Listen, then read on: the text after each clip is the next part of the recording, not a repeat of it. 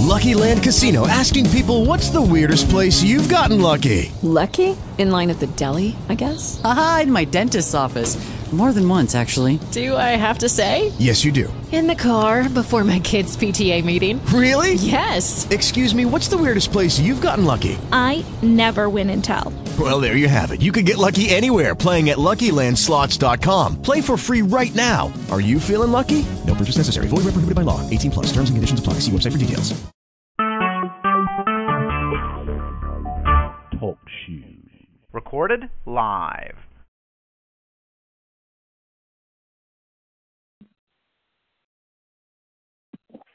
Judge Derek? Yeah, I'm here. Excellent. We all be honored to have once again the one and only, the truly honorable Judge Joe Brown with the word of today. Like every day, a man who is very profound and make it plain, as usual. In the words of great Michael Makes, he makes it plain. How you doing tonight, Judge? All right, young man, I'm doing fine. Yeah, we've been talking some good stuff, man. You got a lot to say, especially like what's going on right now in the world of entertainment as well as in the real world of politics and all this stuff. But it's like it's very overwhelming. But where would you like to start tonight? Okay, let's start with something that's local to Memphis, Shelby County. Okay. There is a gentleman that for years has been telling the truth about the realities of this place politically. His name is Dale Gill, but the powers that be don't like him because he just keeps focusing on the raw truth and the right and the wrong of things, and they don't like that because there are too many corners cut. And he sent a submission to the county commission suggesting that they release the information first thing in 2018 relative to the taxpayers' money that has been paid out to settle the hashtag MeToo issues in Shelby County.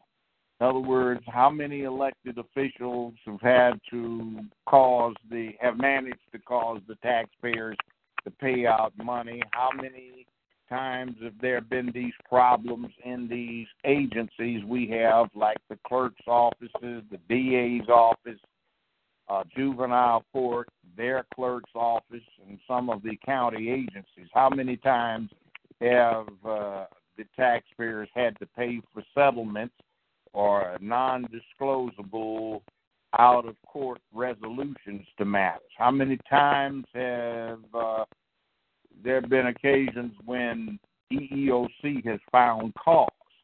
And I think that's going to ruffle a few feathers. I really do, which leads us, of course, to this whole hashtag MeToo thing that's been going on recently. My reaction to that is it's awful to exploit a woman if you're a man. But we have another problem that's going on that's more serious. It's the erosion of respect for some of the principles in our Bill of Rights, one of which is innocent until proven guilty beyond a reasonable doubt. And right now, because the press is trying to be politically correct and a lot of the people that are pushing the issues are indigenous to the press itself, we are trying people in the media, and accusations are leading to people being fired even if they deny things, or leading to calls for resignation, and people are resigning. I think that is a bad policy, and it sets something of an institutional precedent that is not good. We have people like that sleaze Nancy Grace, who goes around as a lawyer, a former prosecutor, and starts harping about the Fifth Amendment needs to be abolished because the people have a right to know to satisfy their inquiring minds that's more important than some defendant's right to remain silent. So that's getting on very dangerous ground, and that troubles me. There was a thing that hit Twitter, and there was a big to-do about that. It was a little woman who was a contributor to Teen Vogue, and she was tweeting for several days about it's okay to destroy an innocent man and his career with false accusations if it helps out the feminist cause. You see, and that's nothing but salacious garbage, and that's a scumbag who would advocate that kind of thing. But you see, that person is still writing for impressionable teen girls.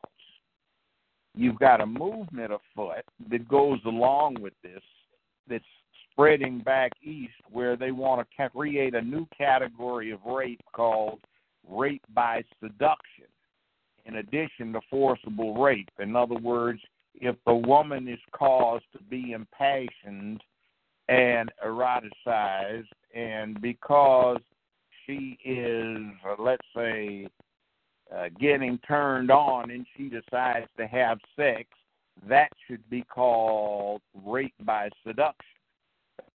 So when the woman is just totally calm and everything, the guy's supposed to ask and get permission to engage in foreplay and get her worked up, and then before they actually have sex, he's supposed to formally inquire, is it all right to have sex?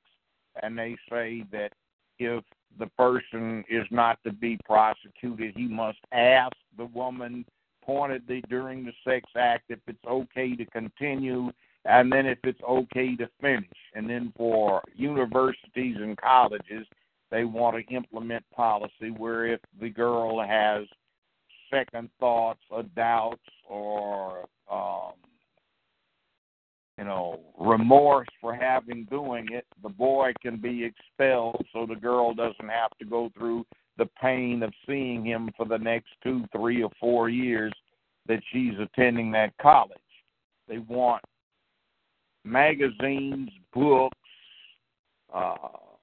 all media to be labeled, warning, this may cause eroticism or arousal in young females. That's getting a little bit crazy because that gets too far away from Boys and Girls 101 / the human animal. Now, one star got in some big trouble because he said there's a scale. There's forcible rape, and that should not be tolerated. Things like that need to be prosecuted. Somebody should go to the jail or penitentiary, and there are things that just amount to extreme flirtation, and those should be treated accordingly. There should be a sliding scale in there depending upon the severity of the offense. He drew a whole lot of negative flack where women were commenting that it's all the same and it all should be treated alike. Well, that kind of goes along with this new development with the young people who are in college and in their early 20s and some in their 30s who feel that anything that makes another person feel uncomfortable should be forbidden. In other words, if more people don't like this speaker or what he may say, that speaker should not be permitted to speak to a student gathering at that university because somebody may be offended. It's part of what you see in the media where somebody says something that may be quite true, but it offends somebody else. Well, then 3 days later, he's issuing profuse apologies, even though what he or she may have said is quite valid. So one thing I do like about Trump, he tells the press to go straight to hell if they don't like it, and he bypasses them. See, he thumbs his nose at them, and he tweets. He doesn't have to go through CNN and ABC, NBC, CBS, USA Today, and the major newspapers. He tweets, so he's got a voice directly to America. And some of what he says makes a lot of sense. A lot of it may aggravate you because it's on a different roadway, a different pathway than you might like. And just as an aside, I don't think he really follows a lot of what he says and does. I think he uses it to cement his base, which is flyover country America. The white population that feels neglected and set upon and has what it calls traditional values that say we like Trump and we can't stand the Democratic Party, especially when they spend so much time on issues like who gets to pee in the girls' bathroom or gun control, which we do not buy. Gun control, I would say, is a specious issue. It's got other things in mind. There are other things behind it which have nothing to do with public safety, except as the ignorant may see it. And the real problem with guns comes from the ones that are smuggled in with the drugs, the opiates, and the cocaine that the war on drugs can't manage to stop. Well, if they can't manage to stop that, they can't manage to smuggle the guns that come back from Israel, South Korea, South America, and the Middle East, where forces and factors over there have a surplus of seized weapons or obsolete U.S. military weapons that they can sell on the black market and generate monies to fight so-called terrorism or provide for intelligence operations. So it seems the U.S. government is simply turning a blind eye to that and saying, okay, you can sell the drugs, sell this stuff in America, make this money to finance your black operations. So I look at cocaine, for example, and that makes absolutely no sense. The analogy is like a 55-gallon barrel of 93 octane premium gas costing less than a 55-gallon barrel of crude oil. In other words, what DEA seizes on importation or smuggling is not crack, it's powdered cocaine. And the powdered cocaine is more expensive than the crack. So how does that manage economically if what they're selling on the streets costs less than the raw material that made it? You see. So there's something going wrong there, but it's popular to try and push this. It distracts the public. And right now we have the thing in place where we've got this new tax plan. Mm-hmm. Well, historically, tax plans have absolutely nothing to do with generating enhanced economy where it grows. All it does is take the same sum that's out there when you have a new tax plan, and it rearranges who benefits from it. Warren Buffett wrote an article about the recent tax plan, and he said, my kind have screwed ordinary Americans very badly, and this tax plan screws them even worse. So what happens is the middle class and the lower classes wind up paying proportionately more taxes than the upper class. They get to keep more of what's out there than the middle class does, and in order to operate the country, you have to cut back on programs that benefit the overwhelming majority of the citizens so that the very few can get a tax cut. And then you have to borrow money from the People's Republic of China to make the ends meet. See, that's the thing that they don't talk about. There's all kinds of squabbling about the People's Republic of China, and everybody is doing what used to be called rattling sabers. But the bottom line is the People's Republic of China stabilizes America's currency and also stabilizes most of, actually all of the world's stock exchanges. So when the good capitalists get a little bit too randy and wild, they can say, no, you just check and see who owns this, and this, and it ain't going to happen. You've got it out of control. You need to tone it back and be reasonable. So it's a bad thing all the way around. And again, we get back to that old thing that Caesar said, feed them and entertain them, and they won't care what you're talking about or what you do. And they is ordinary people. Keep them fed and entertained. He said, give them bread and circuses. In Latin, it's done pane e secelsie. In other words, give them bread and circuses, and they won't care what you do. And that's a classic illustration. And the media is all out these days to try and do something about destabilizing the masculine component of society.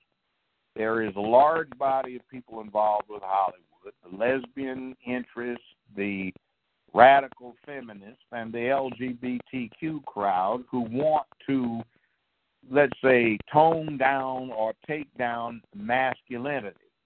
And over the last 45 to 50 years, there's been an asserted and astute campaign conducted by Hollywood to do just that. And it's not surprising, considering that LGBTQ boast that 85 to 90% of all of the people employed in various fields in Hollywood are LGBTQ.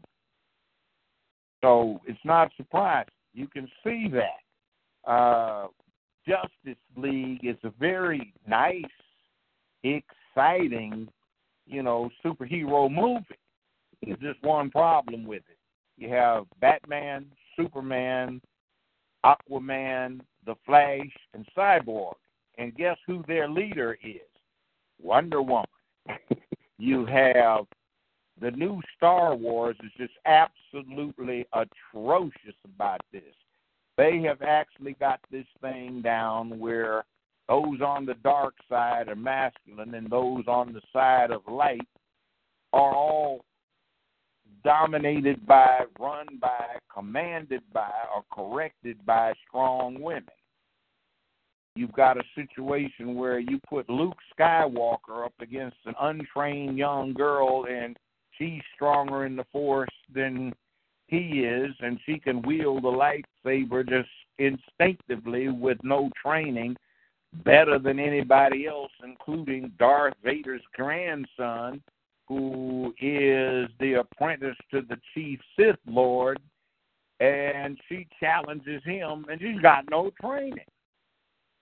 But you have a situation. You've got somebody that's supposed to be a masculine hero. He and a woman are escaping on an animal and riding away at a gallop, and she's sitting in front, and he's holding on to her, telling her not to go so fast. And, there is a good guy who's strong, but he tries to do the man thing, and he's proven wrong, and the women were right. It's just awful the way you go through this thing. And I looked at that and said, man, look what they're doing here. I mean, this is just an ultimate extension of this campaign, Take Your Daughter to Work Week. We have never had a Take Your Son to Work Week. And at one point, somebody said, well, all these boys are all ahead. They need to catch up, the girls. The girls need to catch up. But you look at today's society, and even the Defense Department is upset. For the first decade of the 21st century, their figures showed that, on average, only 28% of each year's high school graduates were male. Only one-third, basically 32% of the college undergrads were male. And only 36% of the grad students were male. And only 44% of the workforce is male. And something's going wrong, it's as per their conclusion, with the way boys are being raised to be adult males. They're not getting the manhood component. They say we can make you strong, but we can't make you tough. And they're lamenting the fact that the recruits they get are not as tough as they used to be. Mm-hmm. So now they have to accept women in command roles, and that's what they have done with the military. And now a federal court has ruled they have to let transvestites in. Now, this is where Trump needs to come in. He needs to issue an executive order as commander-in-chief saying, okay, if we got to get them in, we're not going to spend any tax dollars letting them get a conversion operation. That may be why you get so many, or not so many, but apparently some want to get in because at taxpayers' expense, they get converted. You know, they get the surgery free of charge. Like Chelsea Manning. Yeah. Mm-hmm. And frankly, I look at all of the people who need medical assistance. I look at all of the elderly people who have, well, myself included, who have huge copay bills for necessary medication. And I say, no, you don't need to convert anybody on our tax tab. Mm. You know, that's elective. You do that on your own. You got a right to do what you want, but we don't need to pay for it. They have an absolute right to do what they do. They have an absolute right to use the political process to advance their ends. They have an absolute right under the First Amendment to utilize freedom of the press to push their positions. And they have an absolute right to work as anybody else does. But it seems they have gotten control of the media, and they have engaged in a humongous propaganda effort over the last 50 years. And as Joseph Goebbels, propaganda minister for the Nazis, said before World War II, tell a lie one time, it's a lie. Tell it 1,000 times, it becomes the truth. Tell a lie long enough and loud enough, and you can get anyone to believe it. Our news media has spread a lot of mythology that is not in our best interest. Trump puts it out. I think his coined phrase, fake news, is very accurate. And nobody's had the cojones to call the media out on it basically before. Mm-hmm. That's fake. I mentioned it, for example, I interviewed Trayvon Martin's mother twice on radio, and I met her in person. And she advised me that Anderson Cooper of CNN said, please don't reveal to the public that Trayvon's grandfather is a lieutenant detective on the Miami Police Department. That will lessen the impact of the story. He was trying to get ratings. He didn't care about it. He threw out all of that fake news and false information about why Trayvon got killed is because Zimmerman was exercising this horrible stand your ground thing, which actually is the law in all but a handful of states, and it has been since they became states. It is the law in Tennessee, and it's appropriate. And by the way, the person that had the right to stand his ground was not Zimmerman, it was Trayvon Martin. Anderson Cooper put this fake thing out in front of the public about castle doctrine. There was nothing under the circumstances of that case that had a thing to do with castle doctrine. That's what happens when you're in your home. A man's home is his castle. And it came out of a civil case that Florida had where somebody was burglarizing a man's home. He got hurt in the process, and he sues the homeowner. Well, he didn't win, but they wanted it understood that, we don't play that. You are the crook. You're in somebody else's house on forcible entry or by fraud. You have no rights. The guy that controls the castle is the one that does. Mm-hmm. So we've got a lot of stuff out there that's bad, but I'm particularly concerned about taking down masculinity, because when you do that, unlike what the radical feminists contend, it does not cause men or males to be more peaceful. It simply deprives them of opportunities to be in touch with that hunter, that warrior that's inside of them, that does not go away because that's part of their nature as an evolved creature that is now the apex predator on the planet that kills the largest creatures on this planet and kills itself real well. That's not going away. That's in the gene code. And when you try to deprive a boy of being in touch with that and getting appropriately acculturated and socialized to that, then you get out-of-control males who shoot up schoolyards. Men who are in touch with this become peaceful men, but they have what is necessary in them to rise to the occasion when courage and bravery are needed. I've been tweeting that on Judge Joe Brown TV. So that's, by the way, me. Some people want to know, is this really Judge Joe Brown? Yes, it is on Judge Joe Brown TV. I had to use that because a lot of others, for some reason or another, have over the years decided to represent themselves as me. Right. But I'm Judge Joe Brown TV. That's my handle. So I just started tweeting in the middle of the year. I may have 800-900 followers. I don't know.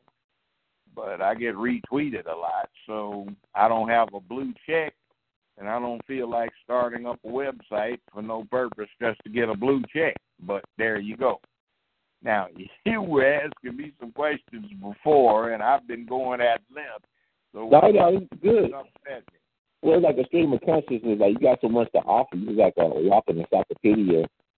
Just a brilliant legal mind, a real true legal scholar, and also just have wisdom just from living life. And I think probably what that's about is I'm slightly autistic, and I tend to get focused on stuff and worry about it my whole life.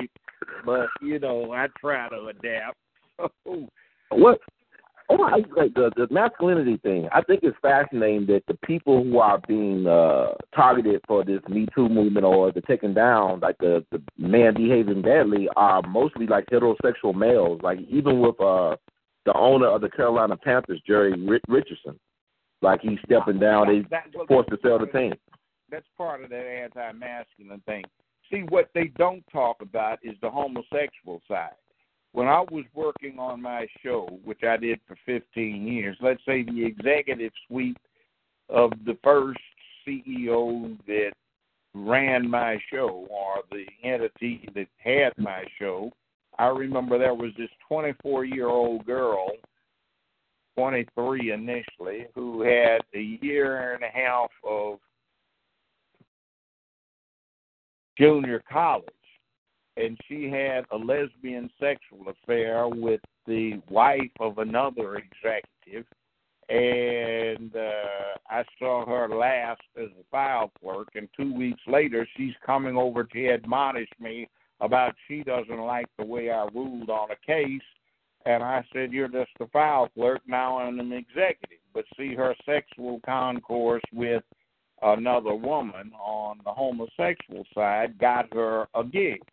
Mm-hmm. And that had a lot to do with the way things operated. I was a straight man, and one of the nastiest, most vile, insulting letters I've ever gotten in my life was November 1998. The show was just a few months old, and some lesbians, 23 of them, wrote a letter to Human Resources complaining about having to work for a straight, heterosexual black male when there were so many nice homosexual black men to work for. They resented being assigned to the show. They said my voice was too deep. I was too masculine. I opened doors for them, and they objected to that kind of thing. We went nowhere, but I wasn't at war with them, but they were at war with me because I was a straight black male. And they had a scale of masculine attributes, and at the very bottom of that scale was the African-American / black man, because they think we abuse our women more than any other class of male, and we don't pay our child support, and we make poor fathers. Actually, even this last, whatever he was, I suppose he was African-American since his daddy was African. His mother was a white American, and his stepdaddy, who raised him, adopted daddy, was Asian Indonesian. Mm-hmm. But he even came out and said black men are the worst in the country about paying child support, and that is a lie. That is a fake. That is ridiculous, and that's inflammatory, because every judicial conference I went to and every statistic I saw for a 20-year period showed, guess what? The ethnic category that paid their child support most regularly in all of America was African American, or is African American / black men. Mm-hmm. When they go through a divorce. Yes, it looks bad when you look at the ones that go to the penitentiary, but the whites are worse. But we are at the very top. We pay our child support better than any other category of man in America. Now, that just gives you an idea about how fake the news is and what people actually think. And we've got scurrilous institutions like our local Memphis and Shelby County Juvenile Court, which ought to be torn down brick by brick and rebuilt, because it is a corrupt, racist institution that has been designed with the specifically stated objective of creating a coalition of poor black women on welfare and well-to-do white Republicans to run the county and destroy the growing influence of black men and women. And they do that because they destroy families and they disrupt things, and they never do what is necessary to put families together and make them most effective. The choices they make are invariably those that make the situation worse. If the woman needs money and the guy's got it, she doesn't get it. If the guy's got it and the woman doesn't need it, she'll get it to ruin him. And if she gets anything and it's paid into them, they keep the child support payments for 14 to 18 months to earn interest and put the interest in a non-interest-bearing sequestered account that they use as a slush fund to basically finance the political activities of the Tea Party in Tennessee, Arkansas, Alabama, Georgia, Mississippi, and Kentucky, and Oklahoma. So it's a bad thing all the way around, and it's a game. So ultimate objective by this crowd, just destroy the black man, destroy masculinity in general, and set up a situation that is a matriarchy.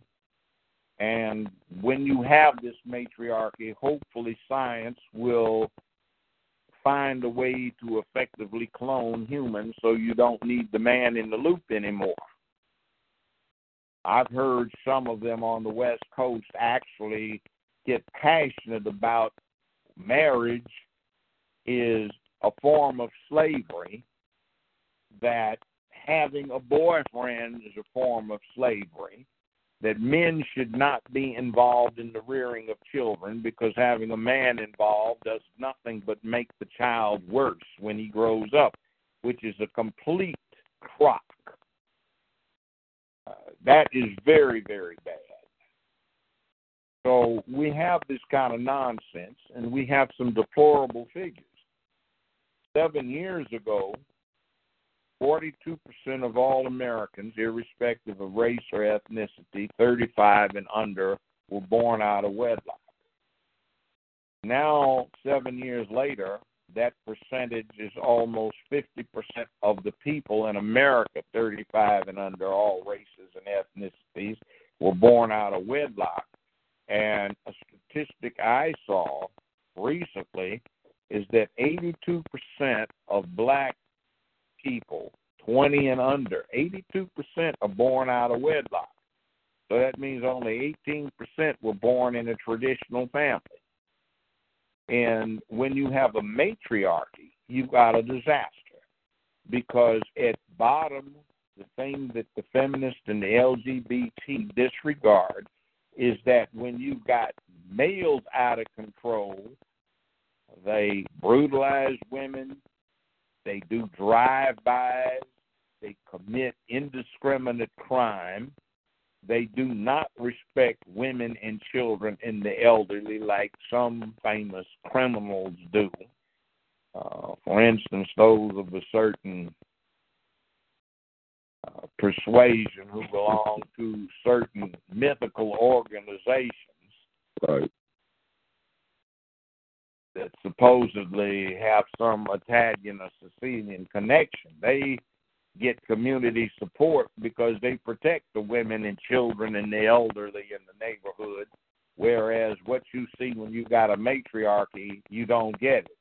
They don't know what a man's good for because they don't have a father, they don't have a grandfather, they don't have an uncle that is effective, so they don't know what a man's supposed to be good for, so they don't know how to raise their boys, and when they don't, the boys are out of control and cause chaos where they live.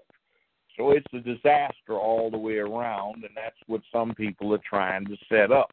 We've got a social experiment that's been in place for 45 years, which is not long enough to determine whether or not it's effective. And when that is the case, you risk a disaster when it turns out that your experimental methodology based on Dr. Spock and some misguided ideas about raising children turn out to be a crock, and you have ineffective adults who now have full control of the situation. Now, I saw a study in the last few days that said spanking children causes them to behave worse in the future. Well, I went to look the study up, and I read it, and it's poor science because there's another conclusion, which is this. The children that act out sufficiently to provoke a spanking in this day and time have exceptionally bad behaviors. They have behavioral problems, and the spanking doesn't straighten them out, and they continue to misbehave in the future. The problem is not the spanking causing the future misbehavior. It's that the spanking was merited because of current bad behavior that is so bad, and the parenting method applied to that kid is so ineffective that the kid keeps being bad. And they wanted to disregard the obvious conclusion. Now, parenting skills have gone to hell. You go to a restaurant, whether it's white, black, mixed, whatever, upscale, downscale, and the kids have no manners. Obviously no home training, and when they get out someplace where it counts, it's embarrassing, it's so bad. I was sitting in a restaurant, and I was at a table by myself, and this kid walks up to the table.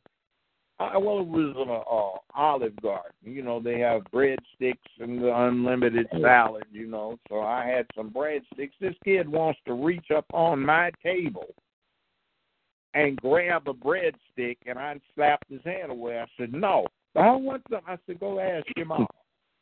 I said, lady, would you come get him? This home training is not good. And, you know, I tried to embarrass her. But bottom line is you can't expect this child to instantly behave if you haven't trained him. And see, that failure to be able to act like you've been socialized and acculturated as is appropriate for your age never changes, and when they grow up they're not appropriately acculturated and socialized, and they wind up filling the penitentiaries and making neighborhoods chaotic, or they wind up in a situation where 44% of the workforce is male and 56% of, 56% of the workforce is female. And it's bad. That's another thing that's interesting, too. I think if you do the same job, if you're a woman, if you do the same job as a man, you should get paid the same. Mm-hmm. But the truth of the matter is when you actually look at the wealth, the women get the wealth of their rich husbands when the husband dies and the women live longer, or when they divorce him, they get a lion's share of the wealth. So in actuality, women control the majority of the wealth in America. So you may not have the women at the top of the industrial flanks, women. You may not have the people at the top of the heap in the business world, women, but the people that own the stock and the shares and the interest in these businesses tend to be women. And 56% of the workforce is female. Mm-hmm. So something's happened here. The military says they're not tough. They're not going to school. They're not doing the things men have classically done. And the country's going downhill. And we are exactly in the position that Great Britain was 100-some years ago. Well, let's say right before and then right after World War I, when they had the same exact kind of social mix going on, where education is de-emphasized, and they lost the world's largest empire because of incompetence, class structure, privilege, entitlement, feeling in their general social setup that education was only something that the underclasses did, or certain mechanicals, and the upper class needs to know how to have fun, but does not need to know how to do these technical things. Somebody else can do it for you. It's amazing, but they paid the cost, and we're paying it too. Bernie Sanders said college education should be free at public schools. When I went to UCLA, it was free. We didn't have a tuition. That was after Ronald Reagan got elected governor. He was campaigning on the plank that he was going to destroy free higher education, because all it did was produce long-haired hippies and militant Negroes who were anti-American and gave sympathy and comfort to our commie enemies. So it's a bad deal, and we now see no mental health. The health care system's gone to hell. The rich have gotten very rich. Everybody else has gotten broke, and our buying power is less than it ought to be. And we call Reagan Saint Ron, the Reagan. Everybody loves him. I remember there was a plebiscite at UCLA a few years ago to name the medical center the Ronald Reagan Medical Center. And I just went off on a student-faculty meeting at one time. I said, what in the devil is wrong with you? You do realize he closed this place down 5 times, saying it was socialized medicine and would lead to creeping socialism, and the Supreme Court had to reinstate the medical center, and now you want to honor this clown who was trying to kill it by naming it after him, and you didn't even know any better. See, there's that lie told long enough and loud enough. It's like the airport, right? It's like the airport in D.C. Like he fired out the air traffic controllers and they got an airport for him. Fired all of them. He was supporting West Wallachia, who was the Polish guy or something like that, who led a strike of the government employees, and he supported him as a hero, yet he fired the air traffic controllers who were striking to get improved air traffic safety, and he fired all of them saying they didn't have a right. Rank hypocrisy, and now we still suffer from it. A lot of what's wrong with the country was set up during the reign of that SOB. He was a brain-dead sucker who was a figurehead, and somebody else was probably running the government, and he was reading or acting out a written script. I remember. Poppy Bush was running the government as vice president. Well, I don't know. I don't think it was even Bush.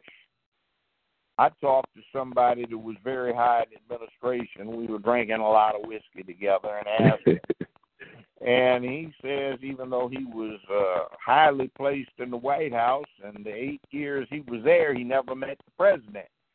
He said he met the individual identified as Ronald Reagan, but Ronald Reagan was so, let's say, reduced in mental capacity that all he would do is sit around and drool and mooch jelly beans. So they would give him scripts literally, and he still had the ability as an actor to memorize the scripts quickly. He could retain it for an hour or so they would just set him up in a fake old 1950s television studio and give him the script and let him go for it. And when he was talking to somebody, they'd give him one of these earbud IFBs so he could hear what they were telling him to say. Now, they did a lot wrong in that administration that we still pay for. We went in debt to the People's Republic of China, and we still haven't paid any of the long overdue interest. We got the tax structure set around so the very, very rich got very, very much richer, and the rest of us had a chunk driven in, so there's a huge gap between those who have and the rest of us, whereas there used to be a graded progression up to that point. 1970, the CEO of General Motors made approximately 4.5 times what the senior lineman made. Now it's like several thousand times more. Wow. You see. I remember in 1973, 74, 75, I remember in 76 when they made me the public defender for the city of Memphis, I got paid a whopping $12,000 a year salary. The judges got $18,000 a year salary. Mm-hmm. I had gotten the Datsun 240Z, and the Datsun 240Z with everything on it cost me $2,600. Mm-hmm. Now, that same thing would probably be one of the Nissan sports cars, and what is it now? $65,000, $85,000, mm-hmm. 9 times more expensive. Mm-hmm. And, well, that's more than, $2,400, $2,600, and $85,000 is a heck of a lot more than 10 times. Mm-hmm. You know, that's way more. That's 80 times more expensive, but the public defender who runs the office isn't making 80 times more than $12,000. Mm-hmm.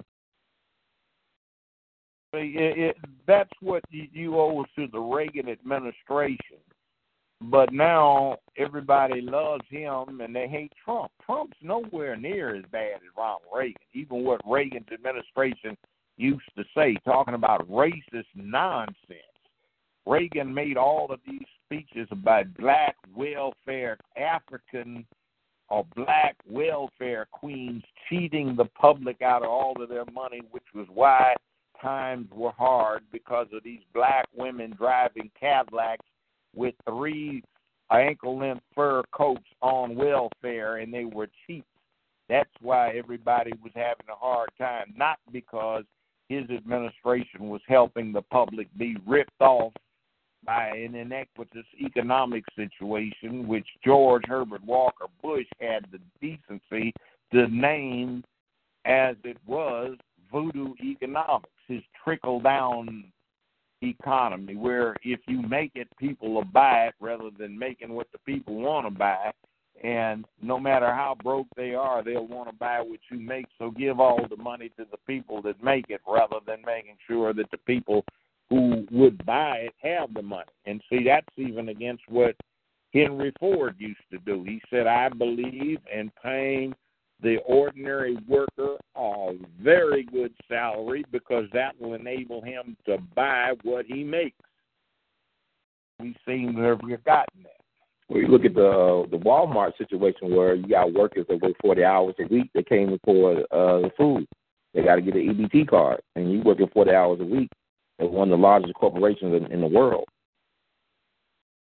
Uh-huh. And, like, the minimum wage should be a living. Like, Dr. King talked about the living wage. Like, you look at Noam Chomsky. He said that the minimum wage should be almost $30 an hour. You know what? It always, propagandizing people. Show you how effective it is. A guy who would greatly benefit by raising the wage scale because he's a blue-collar worker. He thinks in his inner soul that raising the minimum wage and the expected standard for everybody would be socialism. He doesn't know what socialism is, but he thinks is wrong. And you get this thing where Machiavelli said in his treatise, The Prince, 500 years ago, he said, you can oppress people more than you ordinarily could if you give them a chance to become part of the class that does the oppressing. If you do, however slight that chance is, they will put up with and encourage their own oppression. So you Republican rank and file acting like they're going to win the big lottery in 2 weeks. So they support policies that are actually harmful to them with the mistaken idea that somehow or another supporting a policy that actually helps them is somehow wrong. Yeah. Tell a lie long enough and loud enough, and the media is too ignorant and inept these days to actually do valid reporting on anything. And they spout a lot of nonsense in a negligent and reckless fashion that misleads the public. So it's a bad situation we have, and the root cause of it is feminism. This stuff did not start in this country. We had race problems. We had some gender relations problems, but we did not have the general social, cultural, and national malaise that we have now until feminism got sway. And they didn't just get rights and equality. They were doing what they were doing to intentionally, deliberately, and willfully suppress masculinity, and that's taken the yin-yang balance to a point where it is out of balance. See, like, look at the hashtag #MeToo thing. Look at the feminists talking about the women are equal in all respects to men. Well, if that's the case, how in the world can a man exploit a woman? You see what I'm saying? Yeah. It's like men don't exploit men face to face. Why? It's like, man, you're going to get punched out. I may lose, but it ain't going down that way. Now, there's some punk athlete that was talking about his agent and somebody else were trying to sexually proposition him and put him in a bad place, and he didn't know what to do. Well, he's an athlete. He could have busted somebody right in his jaw. Man, sometimes got to do what a man's got to do. Right. If wise enough, he knows when he's got to do it. Now, I say that as a retired criminal court judge. Sometimes men have to do what they have to do, and in sentencing, I always took that into consideration. Sometimes a man's got to do what a man's got to do, and a wise man knows when he's got to do it. And what for. Well, Judge, while I think about that, even with the athletes, I keep on thinking about the fact, like you said about Cosby, they are attacking heterosexual males, but black males in particular, we're not allowed to be heterosexual men. Like, this is like punishment for the 60s, though. Like, look at all the alpha males we had back in the 60s, and look what happened to them. But look, it's a feminist conspiracy. And it even has the same related two leaders, Attorney Allred and Attorney Bloom, and Bloom is Allred's daughter. There's a sick, man. Every time I see them near something like this, I know it's a fix. The two of them are behind all of the complainants against Cosby. They're behind all of the women that are complaining about Trump. they are involved with all of the women that are taking down everybody else. And I remember Allred at an Emmy party. I was there because I'd been nominated the third time for an Emmy. I didn't get it, but I was nominated. Hell, they gave it to a show that had been canceled after 6 weeks. But, you know, it is what it is. Right. But she was drinking wine, and she said she sometimes knows that the statute of limitations is long run. She extorts money out of people by saying that we will file or we will bring this out unless we quietly settle this for X amount of money. And then they had some ridiculous arrangement where they get a percentage of whatever the woman got for having her story covered, or if they made a movie off of it. And then we find out even against Trump, several of Bloom's clients were being solicited to say something about Trump. One even was promised the $750,000 if she came out, and she backed off of it. But see, you get money for women to come forward and complain, and then you get one of the contributors to Teen Vogue saying she has no problem with false accusations against men that ruin an innocent man's career and life so long as it helps out the feminist cause.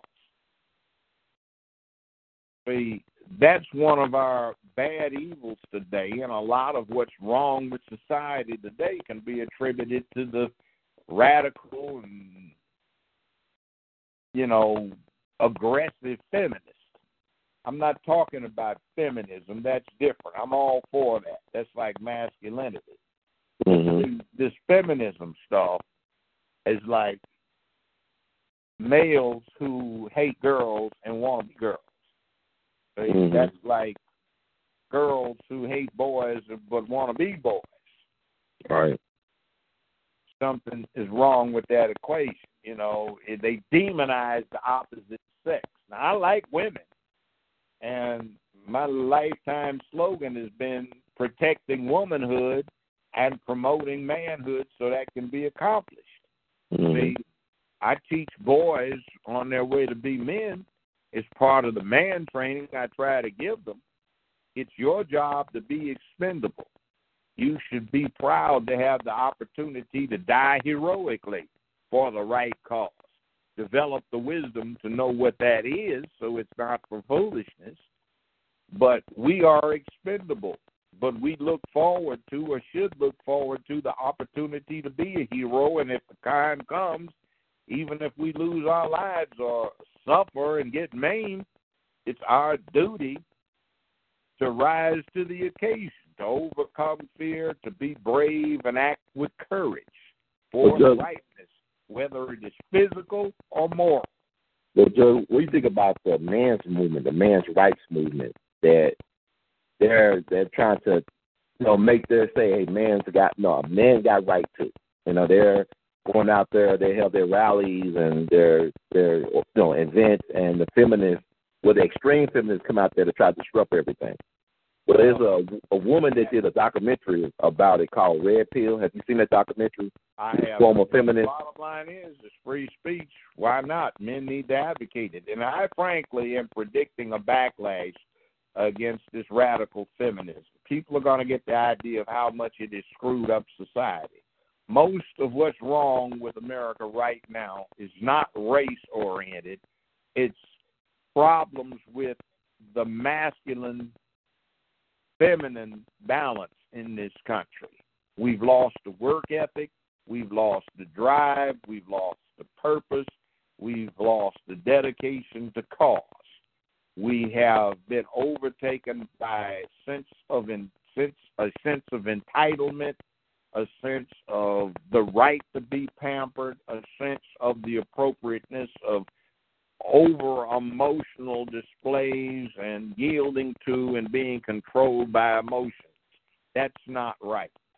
I put that, and somebody put a picture up on Twitter about me scowling when they booked me for standing up for a woman in this racist juvenile court. Yeah, he put me in jail for 5 days. He's a low-down SOB. He's always been a creep. He's never worked hard since he got out of law school. He's worked down there for that evil institution. And I did what I had to do. And he said, well, look, I said, there's a difference between manly anger at a wrong and somebody crying and losing it. No. That feminist idea of emotion. Harold Horn, by the way, is the creep. Anybody from Shelby County, he's a low-down creep, and anybody that continues to hire that evil incompetent who told me on the part of the tape that they erased and edited that he couldn't hear this woman's case because he had a golf tee-off or something like that he had to go to. So anyway, yeah, I was angry. That's a warrior's rage, you know? Yeah, I like that. We do. I'm not going, boo-hoo. I'm going, you SOB, you low-down scumbag. But, Judge, a black man can't get angry like that. You can't have warrior rage. Why not? I mean, that's how they got it. They got us neutered almost. I mean, I'm just saying, like, it's like systemic neutering and emasculation. We need to get away from that. And one thing everybody forgets about the 60s is we adopted that attitude that some of us were going to play kamikaze. Right. And I can guarantee you that when that happens again, there's going to be a change. Have you seen this latest clip of this beating in Pasadena? Oh, no, sir. They said this black man had committed all these traffic violations. He wasn't driving when they found him, so it wasn't anything committed in their presence. So they try to drag him back to the car to sit him in the car so they can put him there. And he was 20 years old, so they wound up, the video shows they had him down. One guy's got a knee in his back and ramming his face into the sidewalk, and the other guy has got one of these nightsticks that they have outlawed, riot control batons, and he is deliberately beating this man on his backside until he purposely breaks the man's leg. So then they arrest him. They recommend that he get a high bond. They put a $50,000 bond on him. They made the bond for him, and the Los Angeles County DA's office declined to prosecute him, saying there's insufficient evidence to charge him with anything, and they're investigating these police. See, somebody is going to play kamikaze and say, oh, hell no, and somebody's actually going to get shot. Now, that happened, but you see, 1 or 2 times. Right, last year. Last year. When it gets 10, 15, 20, 25, 30, somebody says, God damn, Bubba, I better stop that crap. They shot Earl's ass, and hell, you know, he got 3 children. Ain't nobody going to support now. We need to start treating them a little more, circumspectly. You know, they's dangerous. Mm-hmm. I mean, I think it's gone. I don't think it's gone. I had talked to this woman recently. She's a beautiful woman, former model. She's in her early 40s, and she said that she is not broken, but her market is broken. Like, she can't find a man that's compatible with her. I mean, she's beautiful. She get people to hit on her all the time, but the guys that in her age bracket, they can't step up to the plate. These are black men. Look, a very, very rich person who managed a section for CBS syndication that included me, Judy, Oprah, and Phil, before he died, asked me to talk to his daughters to be candid. So I sat at the table with them. The oldest one was kind of plain, but she got married, and the youngest one was absolutely drop-dead movie star gorgeous. Mm-hmm. She had a master's degree and was working on her PhD. And Daddy was a very, very, very, very, very, etc. rich man. Right. So she says, Daddy says, I can be candid with you, Judge Brown. Don't get offended by what I say. I said, I won't. Said, do you think I'm attractive? I said, well, dear, you're drop dead gorgeous. She said, well, I'm smart. I'm working on my Ph.D., and I'm in my early 20s. I said, yes, I know that. Your daddy's a smart man. You inherited it. Well, I've got money. You know, I'm worth a couple of $100 million right now. She said, yes, I know that. She said, Judge, why can't I find an eligible bachelor? I said, well, what do you mean? She says, every guy that takes me out is with like one of my girlfriends, but just with a dick. What happened to the men? I know they're men because my daddy's one, and he was one of the few straight, real guys in Hollywood. Wow, that's a rarity, huh? I mean, he's a big, muscular guy, and he drank whiskey, and he got up one time at this thing in Manhattan and said, I like me some Judge Joe Brown. He said, but I tell you what, I'd hate to have to square off with him because he would set my white ass in my place. He said, but that Judy is an ugly woman. And they had to clean that up PR-wise. Took them a few weeks. He had Patti LaBelle up there, and they sang it to me. What is it? Scoochie, scoochie, ya, ya, ya. Oh, hey, baby, I like that. He said, I like me some Judge Joe Brown. So anyway, I mean, I think it was Patti LaBelle. Yeah, that was it. It may have been something else down at one of these New Orleans jazz fests. I think Magic Johnson was sitting next to me. He got up and he walked behind the curtain, and it was a surprise. And you know, the Big Brother can sing. So Magic Johnson sing? Yeah. Oh man, he can really get down. So anyway, wow. Where's that coming from? He walked out, out front. But yeah. But see, even the rich white women, they're going on, why can't I find a guy that's not just a girl with a dick? And you see, that's like a hood rat. A hood rat is like a lesbian in a boy's body. The lesbian and these boys are raised like girls. They have girl values, but they both like girls sexually. It's just the boys have boy plumbing. If you had a fairy godmother who could wave a magic wand over a lesbian so she'd wake up in a boy's body tomorrow morning, you'd have no difference. Wow. And that's very bad in our community because it's a matriarchy. 82% of the children born to black parents are biological parents under 20 in America. 82% are illegitimate. There's no daddy at all.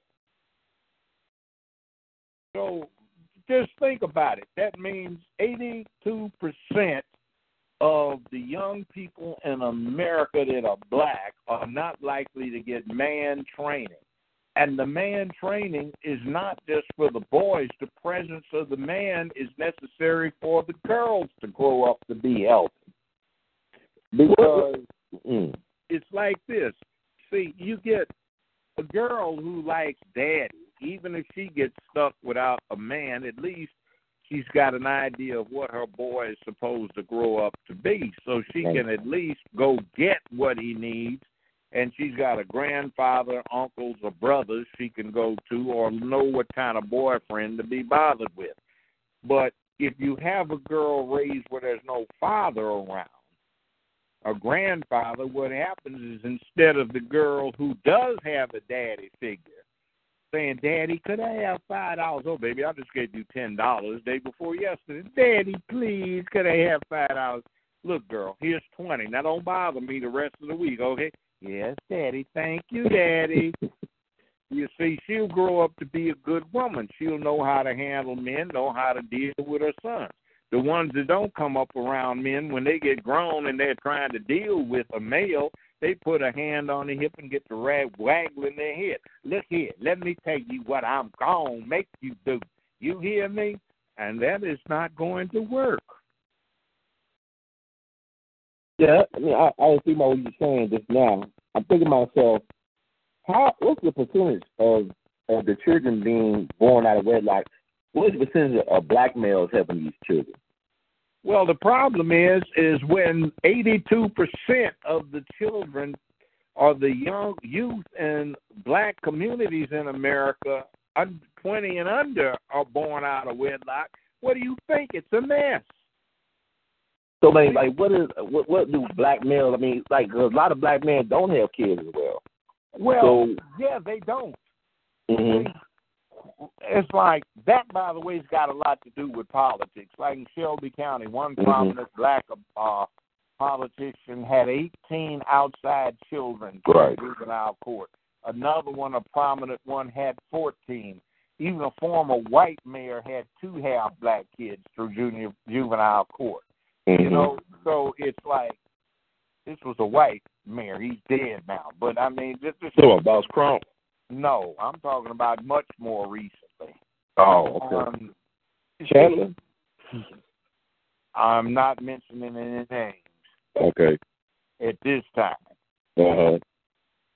But anyway, you have this problem.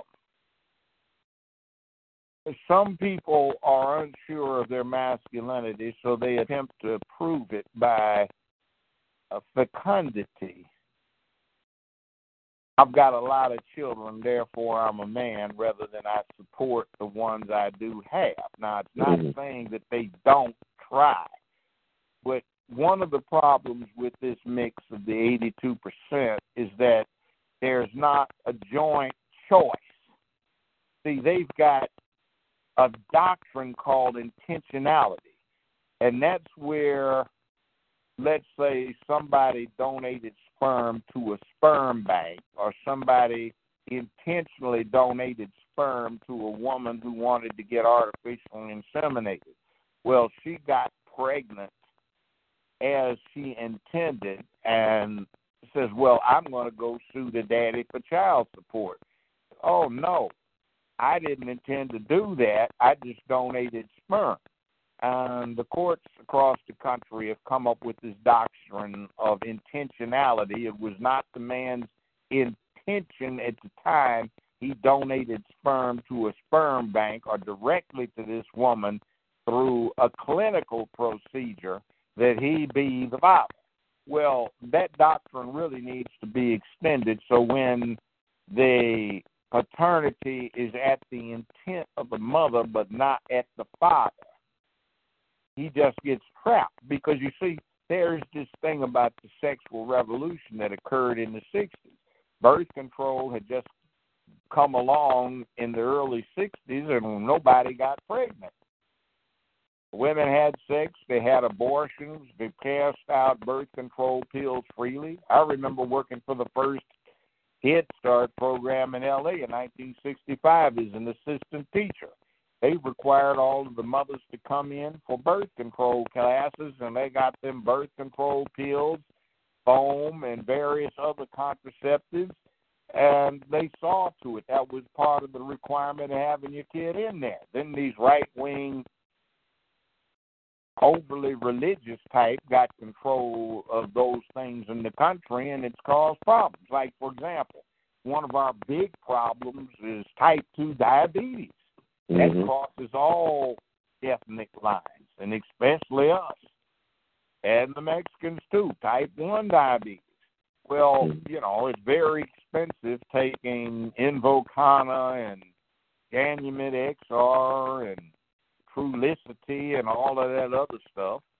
But tragically, because these overly religious right-wing neocon types have banned any stem cell research or collection of fresh stem cells, we can do nothing about it except by expensive medication.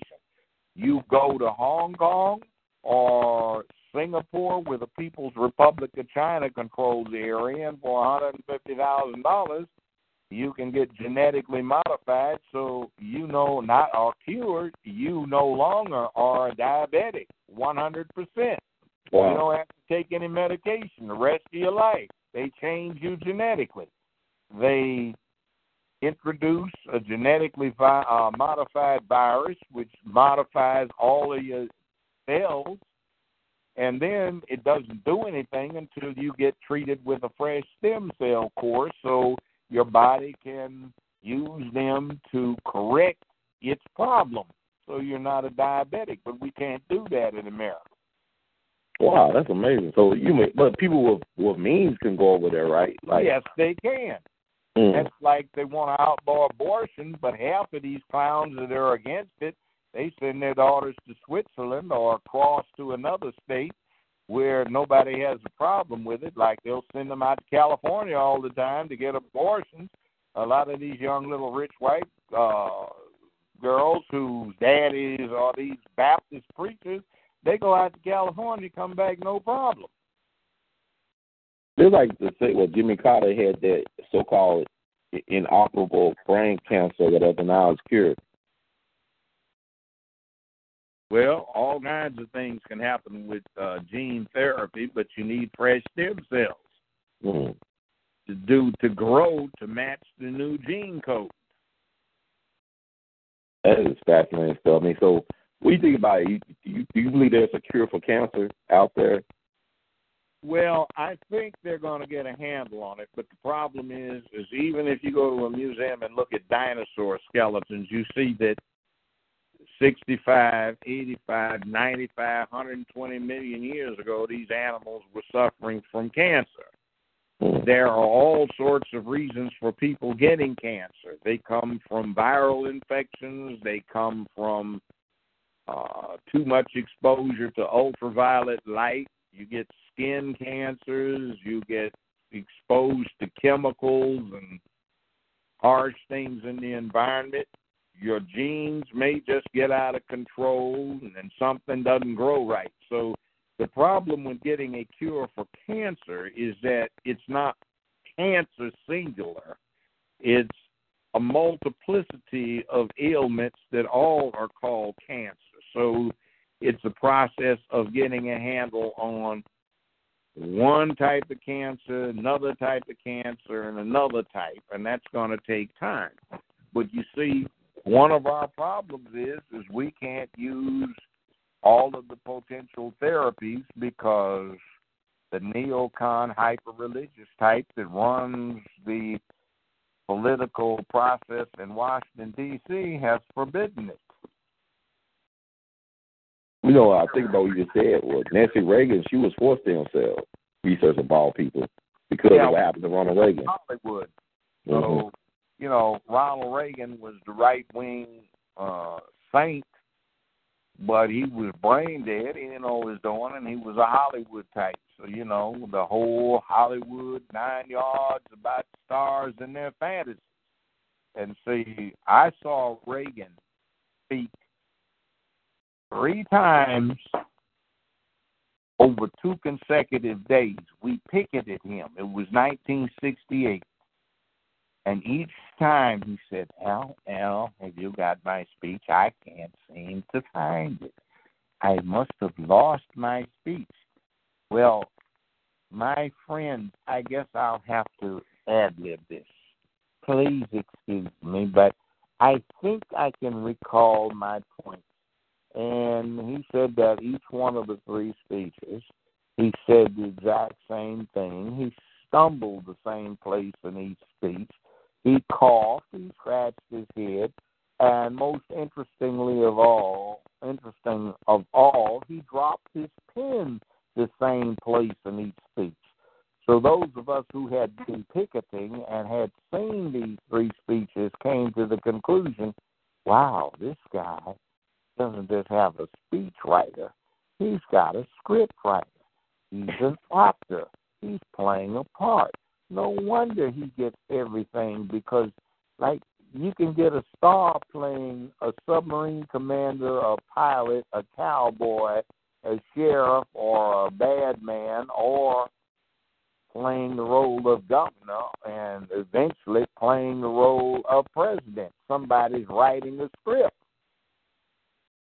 But, you know, in the movie, you accept him as a submarine commander. In the movie, you accept him as a fighter pilot. In the movie, you accept him as a cowboy. In the movie, you accept him as a rogue cowboy. In the movie, you accept him as the sheriff. You know, you accept him as the priest. You accept him as the businessman in his B-grade movies. nobody else is competing for the ratings, he plays the role of somebody who would be a good governor, somebody writing the script for him. And that performance where he gave the same exact words over 3 occasions for 3 of the same speeches where he said he lost his speech.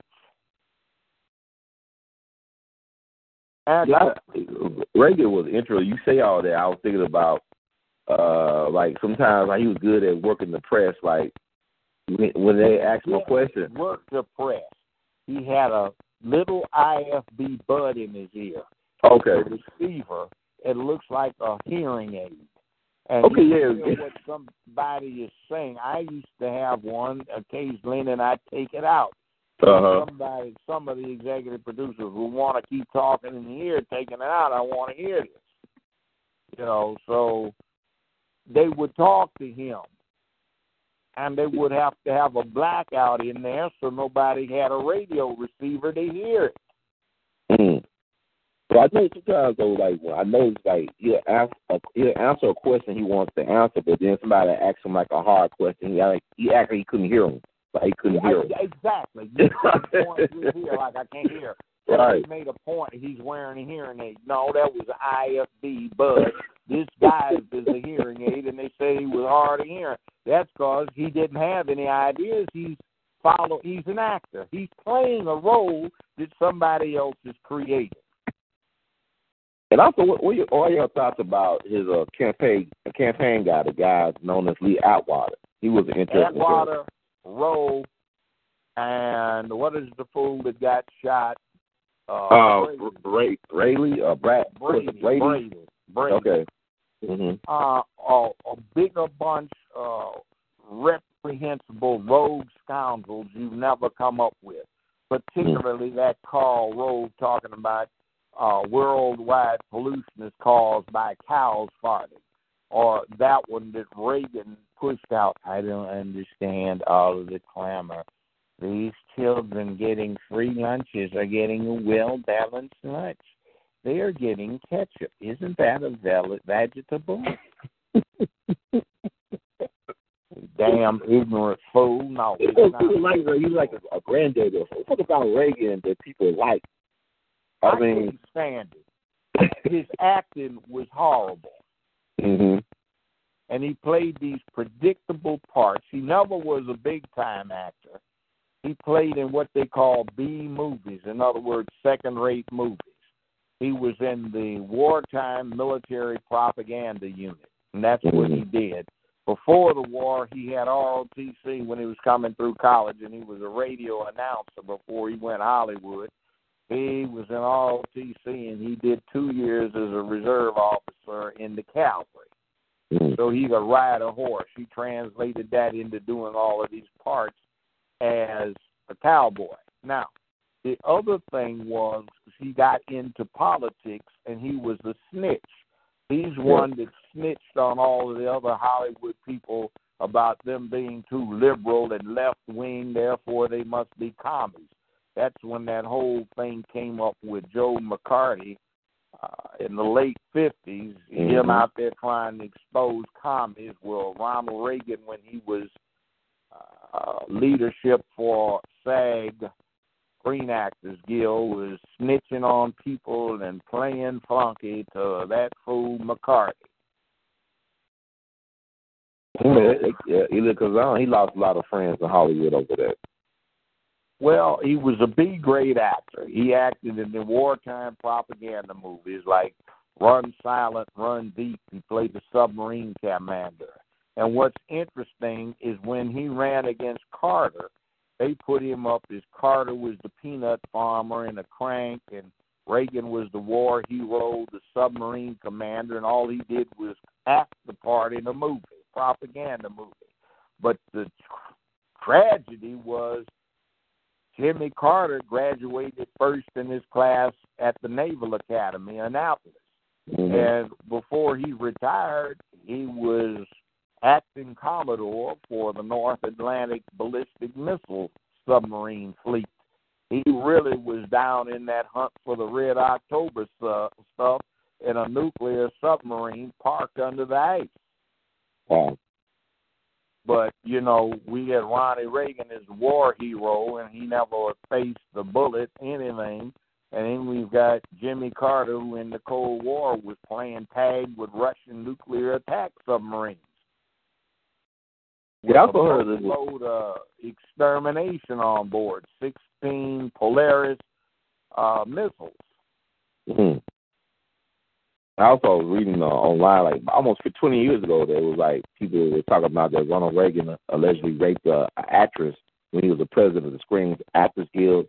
Like he raped her on his couch. Well, that was so common. I remember my headquarters were over at what's now KTLA Channel 5 on Sunset near Van Ness, right a block west of the 101 freeway.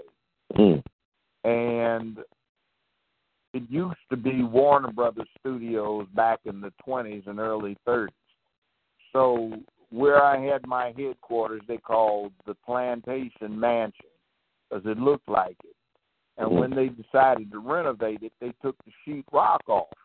So we were surprised to find these stairs down to underground passages with old yellow paper taped to the walls with direction to, you know, Teddy Bear's bungalow and this star's bungalow and that star's bungalow, where Cecil B. DeMille, the famous old-time director, would go over there and do the casting couch thing secretly, and nobody could see him. And the tunnels went up, and they were blocked off now by coverings where they had just asphalted over there. Gene Harlow, you know, that kind of thing. He'd go over there and pay visits and get the nookie. Casting couch was a reality, but now the casting couch is LGBT stuff. I know a woman, a beautiful woman, but she's really stone cold hard now. She had a white husband who was an executive producer who rose up in Hollywood, and she talks about all of the penis that she sucked and fellatio and all of the executives she screwed to get her husband ahead. She never wants to see a penis again, so she's a full-fledged, full-time lesbian. And I can remember sitting at a table at a party when the show first started back in 98, 99, somebody's birthday party at a big club, and I was sitting at this table with all of these beautiful soap opera and movie stars, and I was grinning. I was a bachelor, and they were grinning at me, and I was having a good time. And this very beautiful woman bounced up to the stage and said to another woman that was sitting one over from me that I had my eye on, she said, oh, Susan, dear, I'm so horny. Can I come over Tuesday and have you eat me out? God, I just need an orgasm so badly. I said, oh, man. And one of the girls grinned at me and said, oh, we forgot to tell you, we like the taste of, you know, basically, she didn't use that word, but she used the P word. She said, we like to taste the nookie. We didn't tell you, but we like the you're cool. I said, oh, man, wow. So that was the stock and trade. And see, a lot of what's going on when you look at some of the Hollywood stars is, I hate to see a woman abused, but the bottom line is you hear this thing, I had my dream, I always wanted to do this. Well, develop talent so you can get there on your talent. You don't have to use sex to skip the talent part. Or I remember one of them just recently was complaining about it was unfair how she was abused. She had always wanted to play this woman, play this role, and she had her heart set on it. And the woman was a kind of a crazy woman. And historically, she was a lesbian, even though she was married. So she got all worked up when the director insisted that she do this nude love scene with another woman to fulfill the lesbian part of the real story. Well, Selma Hayek or Hate with Frida Kahlo, you talking about the Frida Kahlo movie? Yeah. Mm-hmm. And it's like, well, you could object. They could have put a body double in there. You could say, no, I'm not going to do that movie. A lot of actors have said, I just don't do those kind of things, and that's it.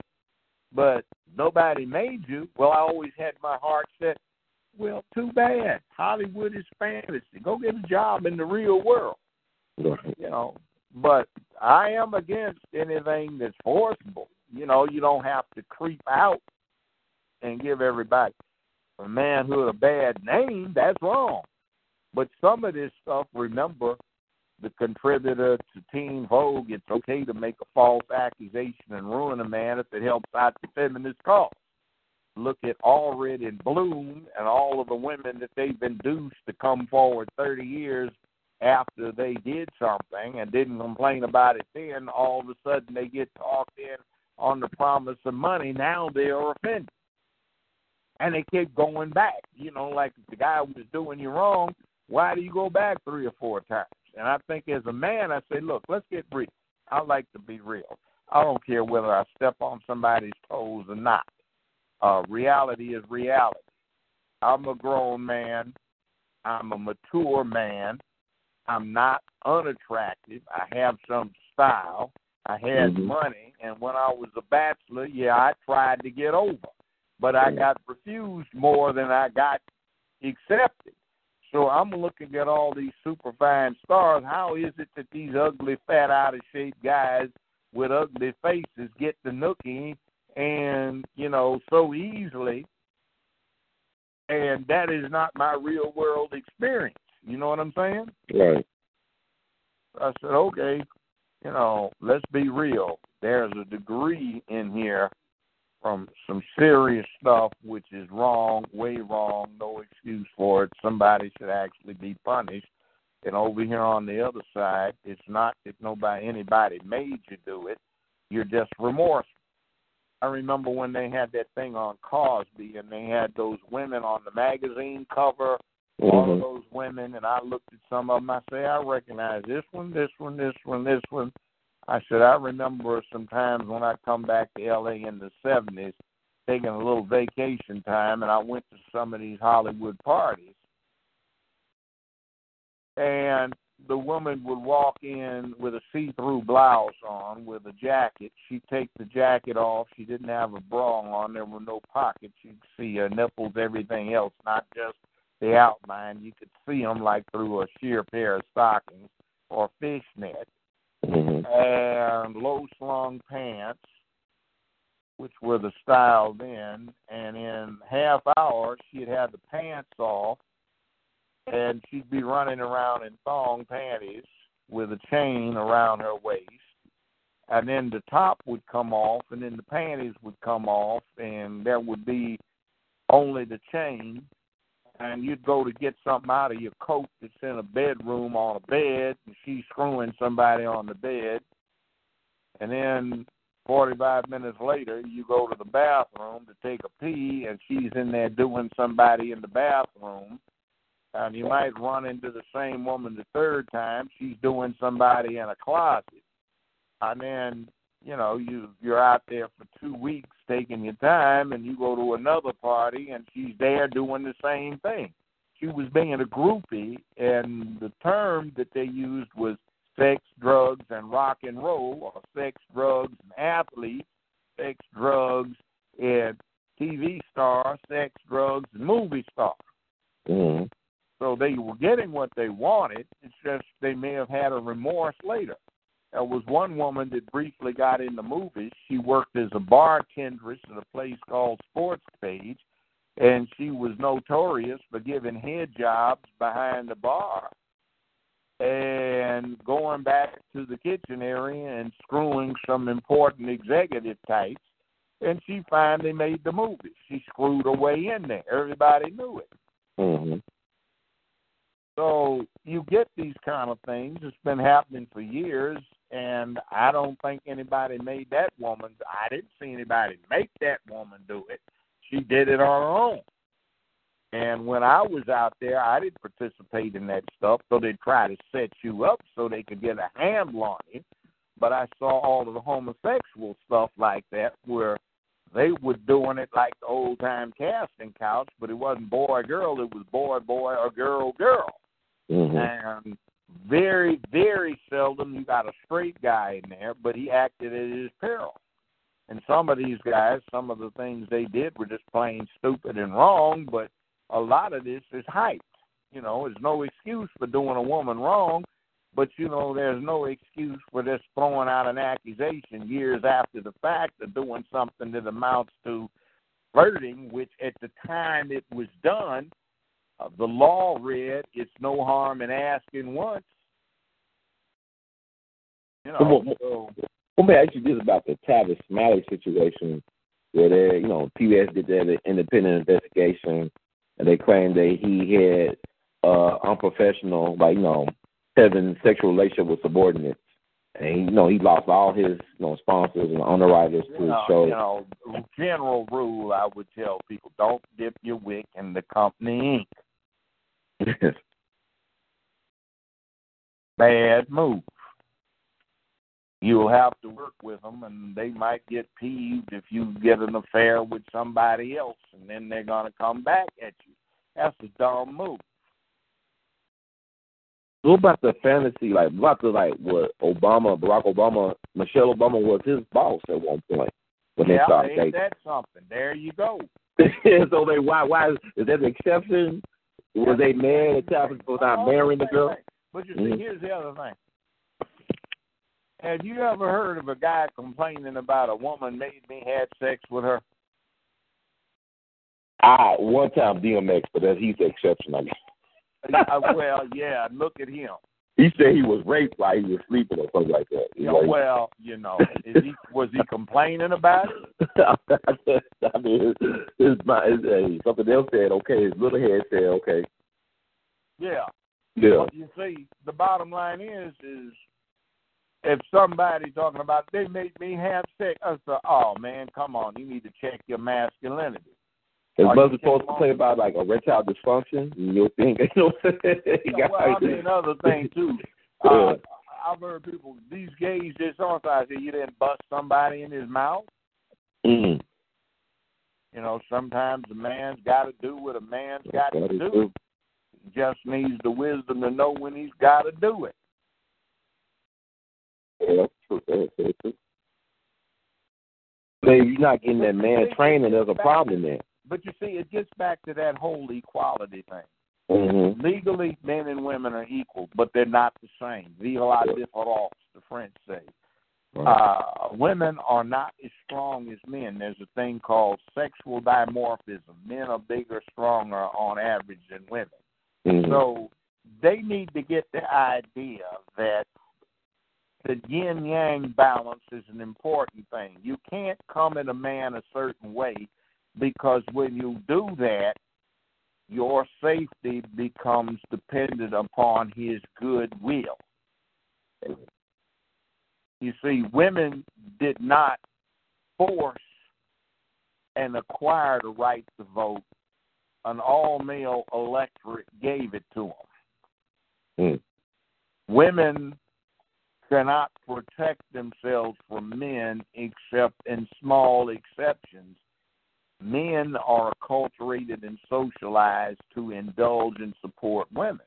But these feminists want to forget that reality. And it's like, okay, you're going to put yourself in a situation where you do know that if you were a guy, and this was a normal guy that you were doing this to, he would have busted you in your mouth. Well, you keep on pushing it that way. He may forget that you are a woman and listen to your feminist ranting and believe you're fully equal and bust you in your mouth.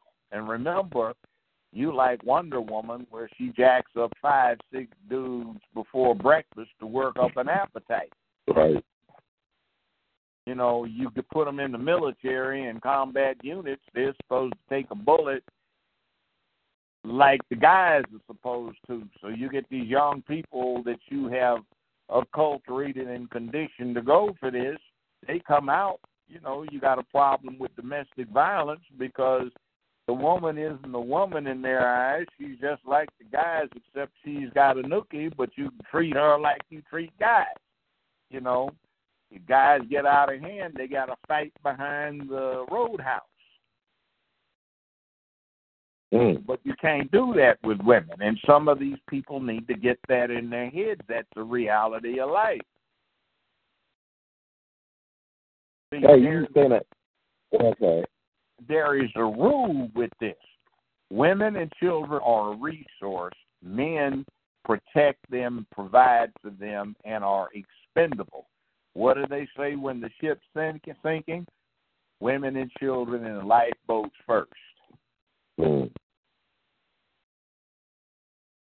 So if you want that to happen, there are ways to ensure that happens. If you don't care, so the guys could get in the lifeboat before the women and children, and you can see who can get in the lifeboat, who can throw somebody out of the lifeboat to take their seat, then you play that too. But, you don't really want that. It's 2:17 a.m. in the morning, and there's a nice 2-story townhouse you have, and you hear glass breaking, and somehow or another the alarm didn't go off because somebody cut the wires leading out of the house, and it's obvious somebody is inside that doesn't need to be there downstairs. Wouldn't it be nice to have a strong man that knows how to take care of business laying next to you to go down and see about the problem? Or do you as a woman want to be the one that's got to deal with it? You see, that's the bottom line. The bottom line is women probably provided more food by gathering and, preparing the food than the men did from hunting. But the thing of it is, saber-toothed tigers, bear, wolves, lions, tigers have a taste for human flesh. It was up to the hunters to make sure that those things didn't eat too many people. See, for most of human existence, mankind lived in a real-life horror movie, like in the middle of the night, something horrible creeps in and snatches you. But it's a real-life 4-footed animal with large size, large teeth, large mouth, large amount of strength, and a large appetite for people. So who's going to go get them? It wasn't the women that went after them, it was the men, because they were stronger. For what it's worth. When you said that, I was just thinking about the fact, this comedian named Joe Rogan, he was joking about the fact that he would not want a woman to guard him if he was president in the Secret Service. He made like a joke about it. People like, oh my God. Then like what he said made a lot of sense. Well, I'm an old school guy. I'll look at it this way. I'll respect women. I have female lawyers, got female doctors, dentists. They're cool. But I'm not going to have a woman for a boss. No how, no way. I will not work for a woman. Somebody says, we'll give you $5 million starting off on this with a $20 million bonus. If you do this, we'll lose your boss. No, I'm sorry. I can't do that. You're so outdated, Judge. You're behind the times when people tell you, man. Oh, I don't care. I'm a man.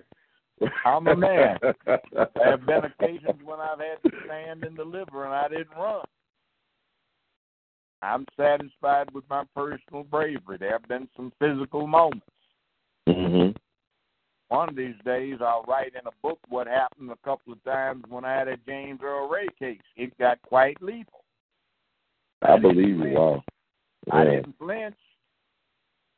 But the bottom line is a man should have the opportunity to have rites of passage or moments to prove himself so he becomes comfortable with his bravery. In other words, when the stuff hits the fan, I know that I'll stand up. I mean, right now I might not rationalize it, and I can come up with all kinds of reasons why not. But when the crunch time comes, what I usually do is, hell, do me, I'm going to do you. Or I'm going to take somebody to Valhalla when we go out, Yea, though I have a personal attitude, yea, though I walk through the valley in the shadow of death, I fear no evil because I'm the baddest somebody in this damn valley, or at least I'm comporting myself like it, and I'm willing to deliver so that if you want to test me, man's got to do what a man's got to do and have the wisdom to know when he's got to do it. You might take me out, or I might take you out, or we both might go, but it's going to get real interesting. Right. And you see, I just can't have an attitude. I've spent my whole life, learning these fine arts of how to do this kind of stuff. You can take martial arts. You can go, instead of buying, some $180 Air Jordan, $200 tennis shoes, you can forego 4 pair of them, get yourself a nice pistol and a 12-gauge, 18-inch barrel shotgun, Mossberg 500 or 590, and then get you an AR platform, learn how to shoot the bloody doggone thing, and, you don't have to worry about anything. You can handle your situation and stay yourself straight. Go get a handgun carry permit, you okay. We traced a brother from Philadelphia. He was in Memphis over the weekend.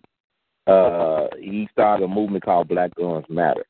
He's a bills of rights, a gun advocate, a very articulate young brother. And people signed up for it in Memphis. I forgot one of the community centers in North Memphis. 200 people signed up. It was a free event, but only 12 people showed up. So he was kind of disappointed. But if you listen to him online, it's like he got his, he makes a very important case for black folks arming themselves with guns, but also, understanding the law and your rights. Yes, we need to take advantage of the law. I'm a criminal court judge. I can tell you, the police can't stop you from being killed. Only thing they can do is draw a white chalk outline around your body. Right, it's sure, but the crime. Dead, and baby, catch who did it if the fool runs his mouth off and brags about it. Right. You can't protect your family. Like that no retreat doctrine. You know what that's about? No, sir. A man's walking with his wife and somebody comes to hold him up. He might have a handgun carry permit.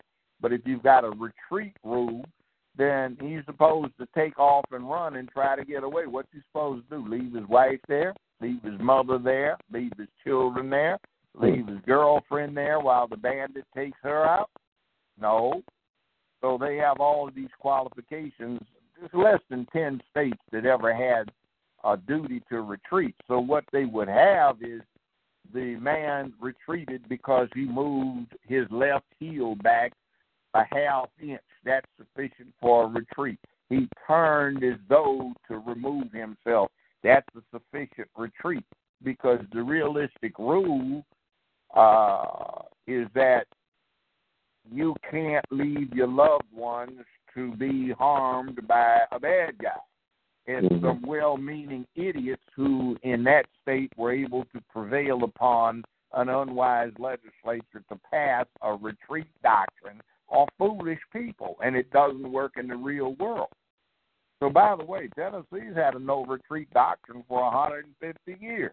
When you charge the jury on a murder trial and a self-defense claim, you say, ladies and gentlemen of the jury, the defendant has raised the defense of self-defense. You are advised that he has no duty to retreat. He may stand his ground, etc. That's the first thing in the charge. So some states just advertise it, but that's the law. So you get Anderson Cooper salaciously trying to generate ratings, and he starts talking about the evils of the no-retreat doctrine. And as I mentioned earlier, Zimmerman did not have the right. It was Trayvon Martin who didn't have to retreat when Zimmerman approached him on the run and attacked him. And it was Trayvon Martin who, under the Florida self-defense laws, had the right to take Zimmerman's life when Zimmerman assaulted him and Trayvon discovered that he had a pistol in his waistband, and he pounded Zimmerman's head into the sidewalk to put him in a state where he could no longer continue his aggression. And by the way, that's just exactly what you see in this recent video out of Pasadena, where one cop's got his knee in this guy's back and is ramming his face in the sidewalk repeatedly. Mm. So, you know. Look, let's do about speaking of crimes and murder. What is your take on this Lorenzo Wright thing? Well, the artist, his wife got arrested out in Cali, and guy Billy Ray Turner was arrested a week or so ago. What are your thoughts about this case? I don't know anything personally about the facts of the case. I have not personally interviewed any witnesses. I have not reviewed any statements. I know even if I had, I have adopted as a working principle in my life, an individual is innocent until proven guilty beyond a reasonable doubt and to a moral certainty. And there has been no such proceeding to give this man, who is the suspect, his due process. So as a former criminal court judge, former defense counsel, former chief public defender for the city of Memphis, and the first black prosecutor for the city of Memphis, I know better. So the same goes for his wife. I have no idea. And put that in the context of the news media will falsify, exaggerate, withhold, so they can generate ratings. You cannot rely on what you hear in the media to set up an accurate picture of what went on, especially now. They've always been bad, but they are particularly bad now. That's it. I hear that's wisdom. That was like that, what's her name? Which one? It's one that was accused of killing her daughter. I know you're talking about Casey Anthony. Yeah. And Nancy Grace was standing on the woman's the family sidewalk for several years with a loud hailer saying, "We have a right to know. She should tell us what happened." And all of these people were pontificating about how she was going to be convicted. And the jury, when they got the case, said they never showed where this kid got killed, how this kid got killed. Even if the kid did it, they didn't show how she did it, when she did it, where she did it, why she did it, or if she did it. So we had to acquit her. We followed the law. We had a reasonable doubt. And everybody, for 5 years that this case was pending, was hollering about she's guilty, she needs to be up under a penitentiary. Mm.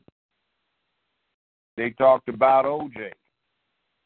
They still do. But that was Nancy Grace again, who was the reporter, scoundrel that made America think O.J. was guilty. See, I got a chance to see all of the evidence. Somebody I recruited to law school just happened to be chief administrative judge for L.A. Superior Courts. So he let me see the evidence. First off, the photos they had showed that Goldman and O.J.'s wife had their throats slit from ear to ear, and somebody had pulled their tongues out of the slit throats. Otherwise, they each had one knife wound going into the right upper chest that ripped up the aorta and the top two chambers of the knife. It was a pro that did it. I have a friend who was called by the state as an expert in knife killing. He looked at it and said it had to be two people. One man couldn't do it. And by the way, at the scene, in the blood, you've got footprints from somebody that had a size 9 shoe, and somebody else had a size 10.5, and O.J. wears a 12. If it does not fit, you must acquit. I know the guy that made the gloves. His name is Richard Zuckerwar. Everybody gave a hand tracing. O.J. took a size 2XL in that glove. It was a size large, not extra large, not 2XL. Furman wore a size large. O.J.'s hand was too big. Bottom line is bloody socks at the foot of the bed. That's one of the things that killed the case. What the jury saw and what Nancy Grace and none of the news media reported on, though it was in the stuff that I recorded from the live broadcast of the trial, was this. At about 1:14, the security squad goes in to video the crime scene. Why? Because People complained that LAPD would steal their property. Does LAPD steal it? Well, that's how O.J. wound up going to jail. He was in Vegas and found that LAPD had stolen several of his items of property, Super Bowl rings, autograph pictures, certificates. Mm-hmm. So the security squad videoed it. They showed the foot of the bed with no bloody socks, 114. About 5 minutes later, this video, by the way, has audio. You could hear, "Excuse me, who are you?" Detective Furman. Excuse me, well, Detective Furman. Well, Detective Furman, you have to leave the premises until we finish our work. Well, I'm said, sir, we don't care. You have to leave. A few minutes later, "Sir, what are you doing in the bedroom, Detective Furman?" "In the bedroom." And then they pan the camera over. You can see Furman at the foot of this bed that you just got through seeing had no bloody socks. Well, they leave, and later crime scene comes through and videos everything. And now after you've seen no bloody socks at 114, 5-10 minutes later, you've seen Furman at the foot of this same bed. Now crime scene shows bloody socks at the foot of the bed. Now, who put them there? O.J.'s on an airplane.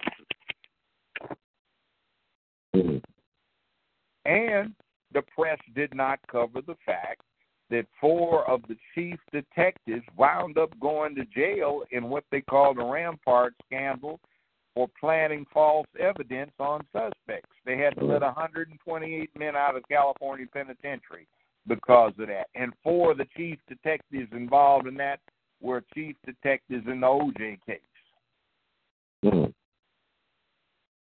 Did Johnny Cochran raise the race issue? No, but what he did do is he selected people of 45, 50-some years old who had grown up in L.A.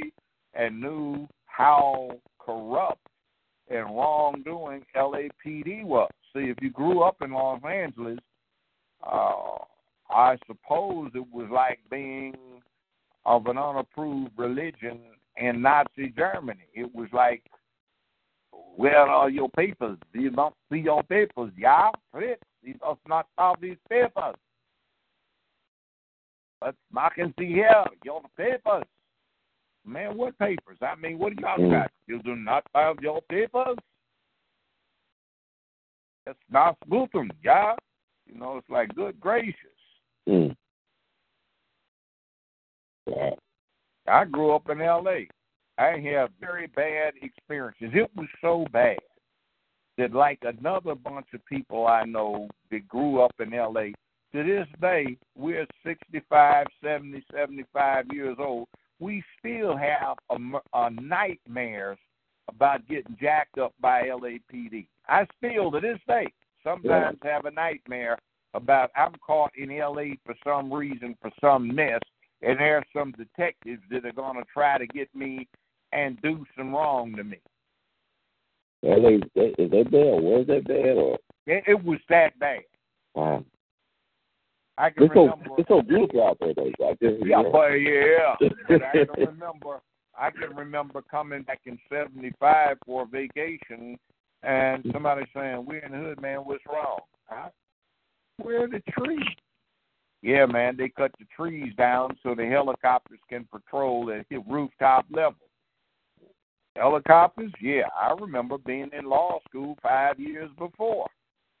I come out of my apartment, blink, instant daylight, boom, boom, boom, boom, loudspeaker. That's the helicopter. This is a police vehicle. A ground unit will arrive shortly. Remove your identification and hold it in your right hand. Make no furtive movements, or the officers will act accordingly. Now, how many places do the young folk know what furtive movement means? We did in L.A. Man, you hear about Earl? Man, oh, man. LAPD shot him 17 times, man. What happened, man? He didn't carry no piece. I know, man. He was unarmed, but he made a fatal furtive, man. Furtive movement. We used to call it the fatal furtive. What happened, man? The stomp. Oh, man, he made a fatal furtive, man. They shot him 7 times. Well, I, as an officer, was approaching the suspect.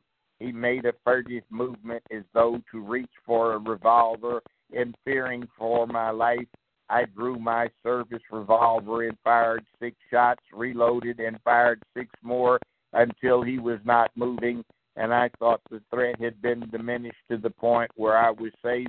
I checked the suspect, and I acted in error. He did not have the gun, but I was in fear of my life because he made a furtive movement. Nobody ever got prosecuted in L.A. for shooting somebody.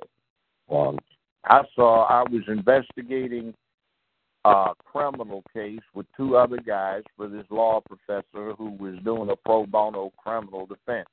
We went to talk to some witnesses, and we're standing on the porch talking to these witnesses, and a guy drove up in a brand new Cutlass, Oldsmobile Cutlass, just drove it off the lot.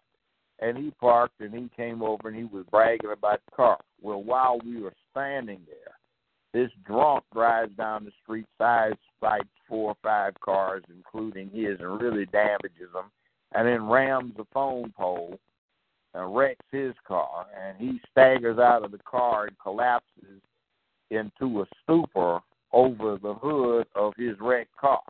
Well, LAPD got called. Took them an hour to get there. 2 squad cars with 2 cops. They didn't want to be bothered. They didn't feel like writing it up because they were at the end of their shift. His sergeant came. The sergeant said, well, you know, your problem. You don't need a new car anyway. You know, black people, you're getting out of hand, buying new cars and getting heirs and outside of yourself. He said something to that effect. The guy said, what the hell, man, I'm a citizen. This fool's drunk. Look at him. He may be dead. Aren't you even going to go look at him? We don't have the time. We've got more important things to do. I said, well, man, I'm complaining. I'm a citizen. He said, oh, okay, I'll tell you what. I'll give you something to complain about. He pulls the service revolver, jams it in the guy's left shoulder, and shoots him. He says, bam. Dude said, man, you shot me, man. He said, now you got something to complain about. He says, guys, let's go. So they leave. Wow. And we've got to call 911. They take the guy to the emergency room. Several days later, the law professor is pissed, and he gets involved, pro bono again. So we go down to the precinct station, and we look through their book. It's supposed to have the pictures of everybody that's a cop at that precinct, all shifts. And interestingly enough, on the shift in question, there were 3 missing pictures. Yeah, that's LAPD. I'm sure they've got some fine officers now. As a matter of fact, I had a first cousin, Keith Brown, who was a career cop with LAPD. He's an all right guy. I know a couple other all right guys, but the problem is there were a whole bunch that weren't. That's crazy. See this movie Mulholland Drive, and you get the idea about LAPD.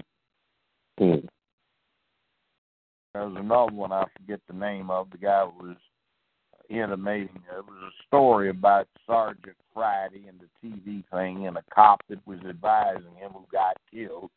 Big Hollywood scandal, but that was even more on point about how they used to treat black folks in L.A. It was horrible. Like Inglewood, everybody goes to the wood. It's the hood. When I was growing up in L.A., you couldn't drive through Inglewood after dark unless you had somebody's written note that you worked as a domestic for them. Wow. I mean, that was taking your life in your hands. I remember in the 60s, I'm a student at UCLA. I'm working for student government. There are 3 of us in the car. We're trying to go pick something up for a professor out in Anaheim, about half a mile from Disneyland. Well, it turned out the place was in a back alley, and we were having a hard time finding it, so a cop turned his lights on. We're in a state car. And he says, may I help you, gentlemen?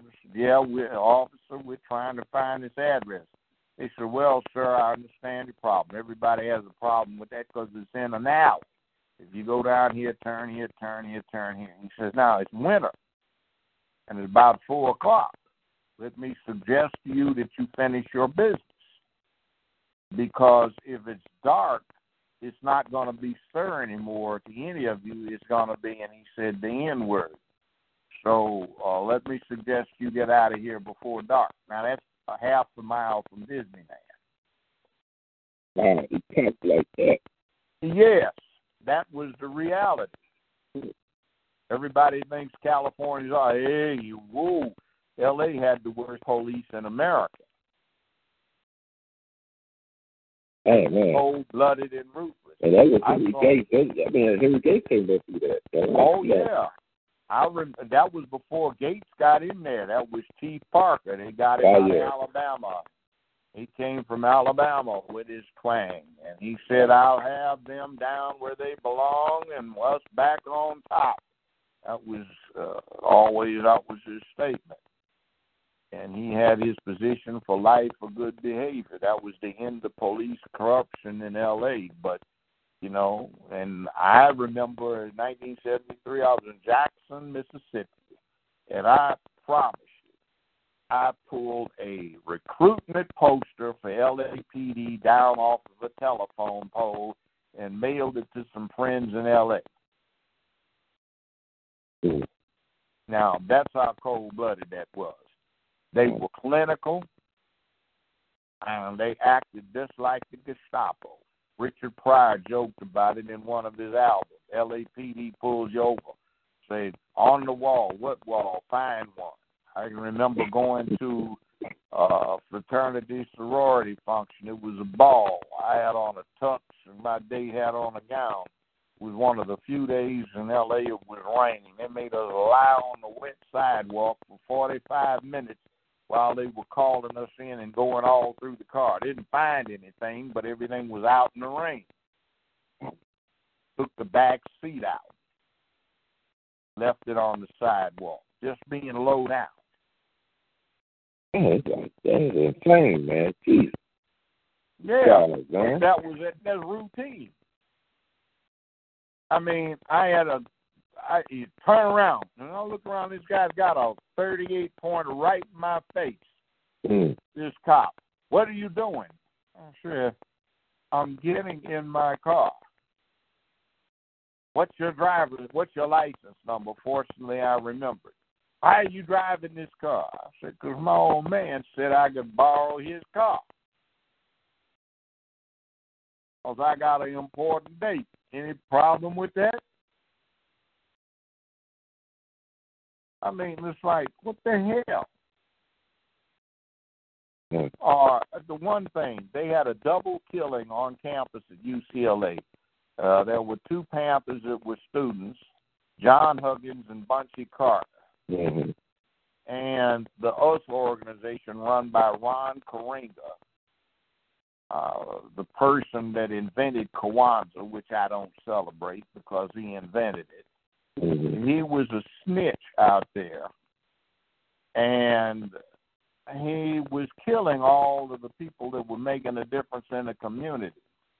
And he had 4 guys gun down Bunchy Carter and John Huggins in the cafeteria of Campbell Hall, which was where they had the Minority Studies Center. It was in broad daylight about high noon. Well, aside from what happened there, we had a guy who was the vice chancellor who for 6 months was the acting chancellor of the University of California with 60-some thousand full-time students. The main chancellor was taking a sabbatical for research. So the black guy has all of these chancellors from European universities over in the chancellor's conference room in a formal function. LAPD kicks in the closed doors with shotguns, takes the black acting chancellor, handcuffs him with his hands behind his back, jabbing him in the back with a 12-gauge shotgun, and they march him from the chancellor's office 1.5 miles across campus in front of all of these white students, handcuffed with 5 cops dragging him along, and one of them busting him in the back with a shotgun and handcuffed him to a chair at the scene of the murder. Wow. That's wow. What happened? My own 2 eyes. They handcuffed me, put me in there too. They handcuffed you too? Yeah, they kept us handcuffed to a chair. Did they know who they were handcuffing? They know that the guy was an acting chancellor at all? Yeah, they busted in the meeting. Oh, so they knew who he was, and they did anyway. The chancellor's conference room. They asked for him. We checked later. And they kicked the door in. And they had 7 or 8 chancellors from European universities in there, all dignified. You know, and they were serving champagne and lunch and all of the rest of this stuff. Oh, man. And they kicked in the door, and they handcuffed him and shoved him like a dog in front of all these students 1.5 miles across campus. Oh, man. What happened afterward? I mean, how did the school respond? I mean, what did the chancellor say about it? Well, he was the chancellor. The other guy didn't come back for 4 months. So, I mean, like, what was the school? I mean, what was the response? How did nothing was done? Well, that was the anti-war period and all that. The students didn't like it, but LAPD would send the goon squad out there and just try to tramp through campus and mess with everybody. Oh, man. I mean, it was awful. I mean, they'd come through there and they'd have agitators. Somebody throw something. What's the matter? Man, what's wrong with you, man? Nobody's going to throw it. It is a peaceful demonstration, man. Well, this accident, you're LAPD, man. I've seen you before. Wow. Man, that's fucking, man. And then, see, some of what we have wrong with our leadership, there was this guy that I owed a behind whipping to, but he died, so he escapes that. He decided that he was going to be the BSU president for his resume. He was he was a transfer student. So he calls a meeting of all of these freshmen to say it's a BSU meeting and have elections, so they elect him as president of the BSU. The election wasn't supposed to be for another 4 months. But anyway, he becomes BSU president, which would look good on his future resume, and he used that to the effect. But he was a punk. So Ron Karenga's boys were out there trying to gangsterize everybody on the UCLA campus so they could get a black studies program that they controlled and convince the faculty that they represented the black students. So something was going on, and there was a demonstration we were involved in. And they had the sheriff's department, the highway patrol, LAPD, the campus cops, all this other stuff.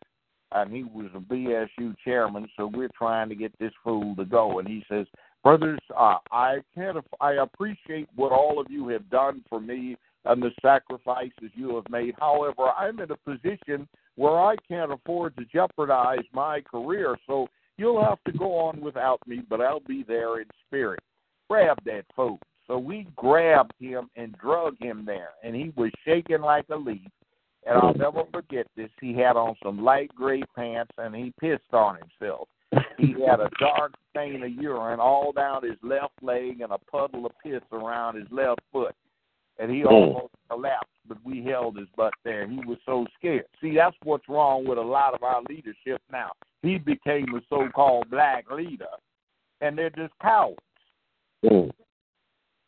But they talk a big game, a good game. Wow. Well, it's interesting. I was a classmate with Kareem Abdul-Jabbar, Big Lou Alcindor, the basketball player who wound up eventually playing center for the Lakers. Had that sky hook because they outlawed dunking because of him when he got to college. Now, when I got to UCLA at 65, there were 145 black students full-time out of 62,000 full-time students. We had 72 full-time black undergrad students and 73 full-time black grad students. I was one of them. Mm-hmm. So we started working and doing a lot of stuff. Some of it was illegal, but we did it. And you could always count on Big Lou with his 7'2" tall self. He'd be right there with him. He was a heavy brother. He had engineering and got a B+ average in engineering, and every time you saw him, he had a slide rule clipped to his belt. But he was right there. So in 1967, we got in for the 67-68 year, we got in 250 more black students, which drastically ramped up the 72, now it was 81 undergrads by that time. And then for 68-69 year, we got in another 250. The first 250 were some righteous brothers and sisters. The second 250 were these punks who were talking about they appreciated our efforts, but they couldn't get involved. Mm-hmm. You know, stupid. I remember we had a meeting with the law students, minority law students in the faculty. One fool Negro was saying, brothers, we have to understand that Professor Schmidt is quite correct.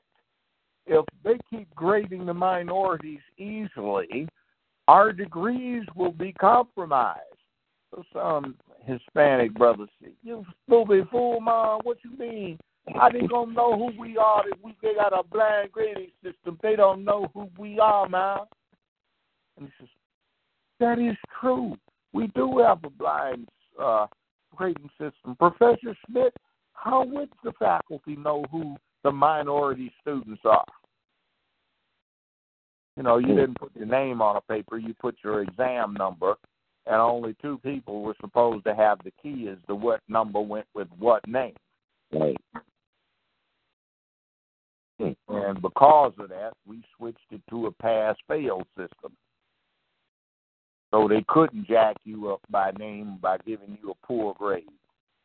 So and it turned out the minority students were kicking plenty of butt. They wanted to change the whole admissions program because of that. We had a participation in it. The California Constitution said that the University of California is not just about academics, but is about establishing leadership.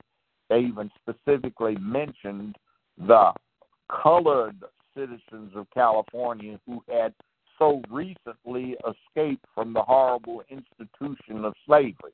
See, this was 1852, 1851. It's written into the Constitution. The Asian, Chinese citizens, the Mexican citizens who needed full leadership in the University of California was to develop community leadership in politics, science, industry, the arts, literature, engineering, and economics. So the mission standard was not just raw grade in academics, but by demonstrated ability to be a leader. So we said we just want the standard admission criteria. We don't want anything special, but the only time you've been applying that alternative, those other things that indicate an ability to succeed, has been for athletes. So we wanted for ordinary students. So we got it, and we started participating in making that selection, and we wound up statistically and years later having an exact 1-1 correlation between the ranking we gave somebody and what they wound up doing in the grad school. Well, we had some Negroes over at the medical school who were upset because they got excluded because all they had was the grade point average, but it was no better than some of the white students, so they wanted in just because they were colored. Well, we said from the law school, no, if you don't apply that other thing about an ability to succeed in demonstrated leadership, then what's going to happen is they're going to claim reverse discrimination. So what happened at UCLA, at the med school, they set it up with a student named Bakke, a white student, with the collaboration of the white faculty, so they would admit black people on the basis of their grade point average and their color rather than the other factors. So what happens is they set up Bakke, and they managed to establish the point of reverse discrimination thanks to these Negroes. Now, speaking of a Negro, they had some fool on the Board of Regents who was all against affirmative action. Well, I interviewed that fool who was trying to get in on the minority admissions program, and we turned him down at UCLA, got turned down at Cal State, got turned down at Cal State Long Beach, Cal State L.A., USC turned him down because all he was a fool who went out and partied a lot, and he had no demonstrated leadership. So he always was against affirmative action since he couldn't get advantage of it. And they put him as a colored sellout house Negro on the Board of Regents. So we have too many of those. Yeah, I used to know his name off the top of my head. I know you're talking about exactly. Yeah. I can't remember either. Hell, it's not something you would make an effort to remember. Well, I hear what you say, definitely. These negative historical footnotes. Yeah, definitely. Well, I ask you, Doug, before we go on, I appreciate you. All this. You definitely need to write a book about your experiences. I'm working on it, but I'm talking about principles, not me. I'm boring. I beg to differ because our folks, I get comments from people saying, well, just need to write a book or something. You need to have them write this information. So somebody said, even if they live 200 years, they won't have as much wisdom as you do. It might take them 200 years to get this type of wisdom and insight that you have.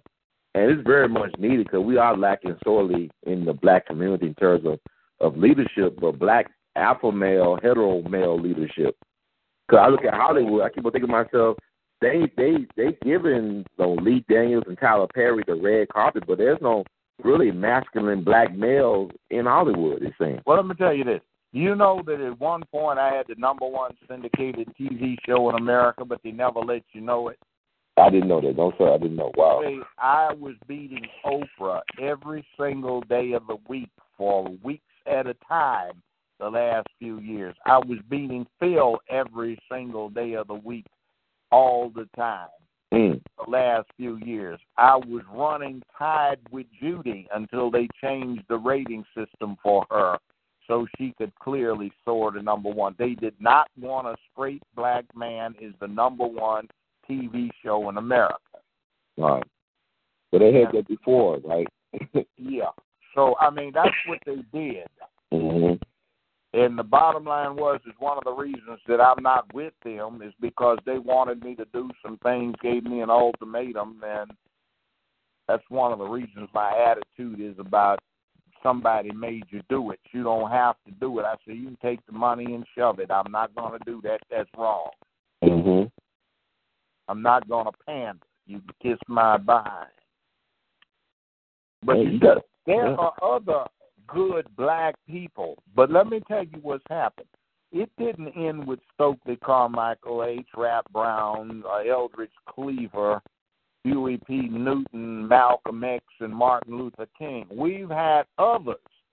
But in the intervening 50 years, they have made a calculated effort to suppress us, and they have promoted the likes of Tyler Perry. They have promoted rap stars. Some of them have good hearts, but it is what it is. Mm-hmm. They promoted Al Sharptons and stuff like that, you see. Mm-hmm. But the good guys, they have suppressed us. Mm. See, I'm not alone.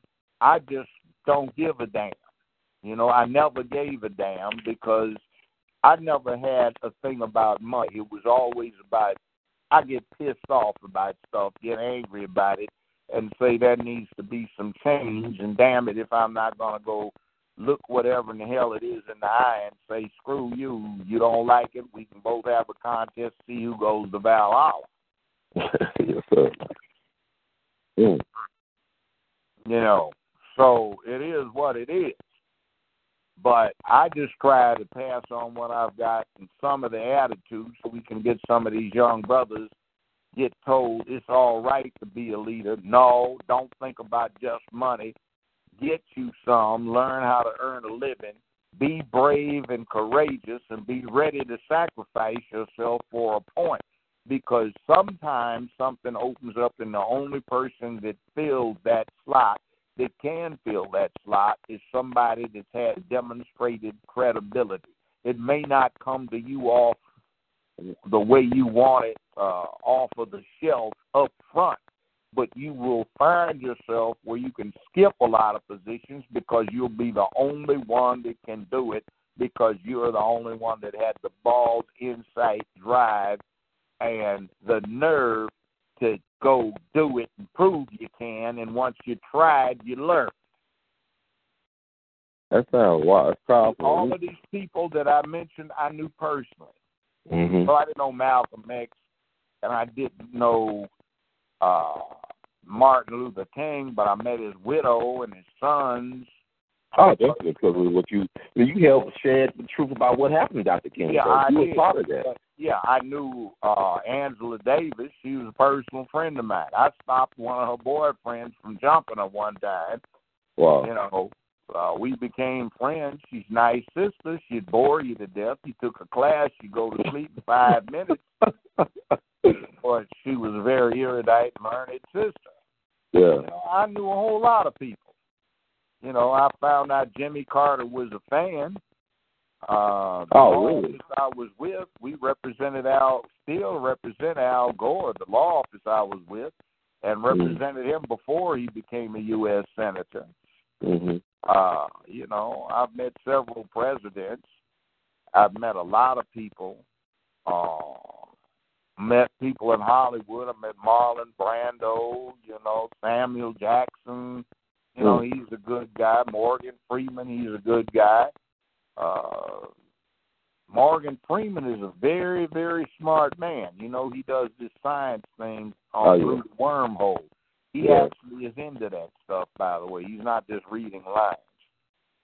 Oh, yeah, I know. Is he an atheist, too? Like, I know he's not into, I guess. Well, let me put it this way. My attitude toward that stuff is, before I waste much time debating on whether it's true or not, I still have a great deal of undisplaced anger at the purpose, well, not at the purpose, but at the usage, at the use they had that religion for. It enslaved us. Mm-hmm. And I find it ludicrous for African Americans to have no base religion except that one. See, white people aren't basically Christians. What do they call the first planet from the sun? It's Mercury. Then it's Venus. Then after Earth is Mars, Jupiter, Saturn, Neptune, Uranus. You know, you got Europa and Ganymede, all of the names of these Greek and Roman gods. You've got Thor missiles, Atlas missiles. You've got Norse mythology in there. You've got Marvel comics where you've got Thor and you've got Odin being played by Anthony Hopkins. You've got Loki. Mm-hmm. They haven't forgotten their religions. We don't know who Damballa, Akoti, and Agundi are because we don't know, even though those are our chief ancestral gods from West Africa, where 99.9% of African Americans hail from as their African origin point. West Africa. We don't know that. All we have is Christianity. See, we have the 25th we celebrate for Christmas, but Eastern Orthodox Christians celebrate Jesus' birthday in the middle of January. You see, they don't celebrate it the 25th because that never was the one that they started celebrating. They started celebrating Jesus' birthday on the 25th because the so-called pagans wouldn't stop celebrating Al-Samain, which is A-L-S-A-M-A-I-N-E,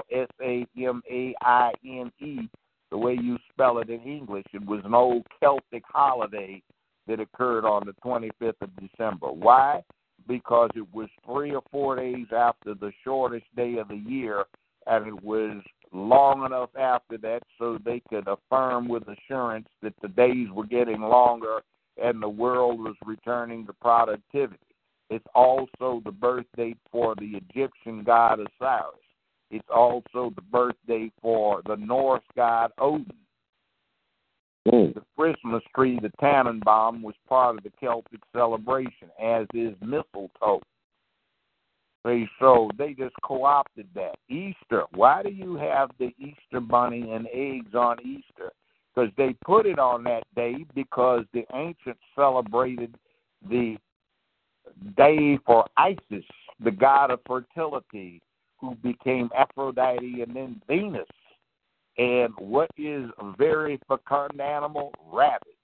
They breed like rabbits. And what is the symbol of fecundity? Eggs. So they have rabbits and Easter eggs. That's why we have Easter eggs. It's not because of Easter. It's because it was a pagan holiday for fertility. So which of these holidays are you celebrating? Kwanzaa? I won't celebrate that because that scurvy scoundrel Ron Everett, a.k.a. the mile-out Ron Karinga, who was a police and FBI informant on black people and did a lot to tear down the nascent development of a community sense in Los Angeles in the late 60s. He started it as something to pimp black people with. Started it down in a park off of Crenshaw Boulevard. So I won't celebrate that. Islam is cool with me. They treat everybody all right. The third ranking person in ancient Islam was Bilal. He was the slave chained to a rock in the desert that Muhammad rescued and made him the first crier for Islam. You know, I don't speak Swahili, though I took it. You know why? I found out Swahili was a slave language. It is a pidgin language. It's a combination of Bantu, Dutch, and Arabic that was developed for the slave trade in East Africa that went on into the beginning of the 20th century before it was stopped. So why do I want to learn a slave trade language? But everybody goes and does that. They do Afrocentric stuff because they like to dress up in the colored robes. But what they ought to be celebrating is jungle camouflage that the Mau Mau and other revolutionaries won, getting free from colonialism. They want to go Afrocentric, but they don't know who the gods are. They like being cute, but they don't understand. They put braids in their boys' hair, and in Africa, if you've got braids, that means you are a straight up and down sissy. It means you can wear all kinds of hairstyles, dreadlocks, but not braids.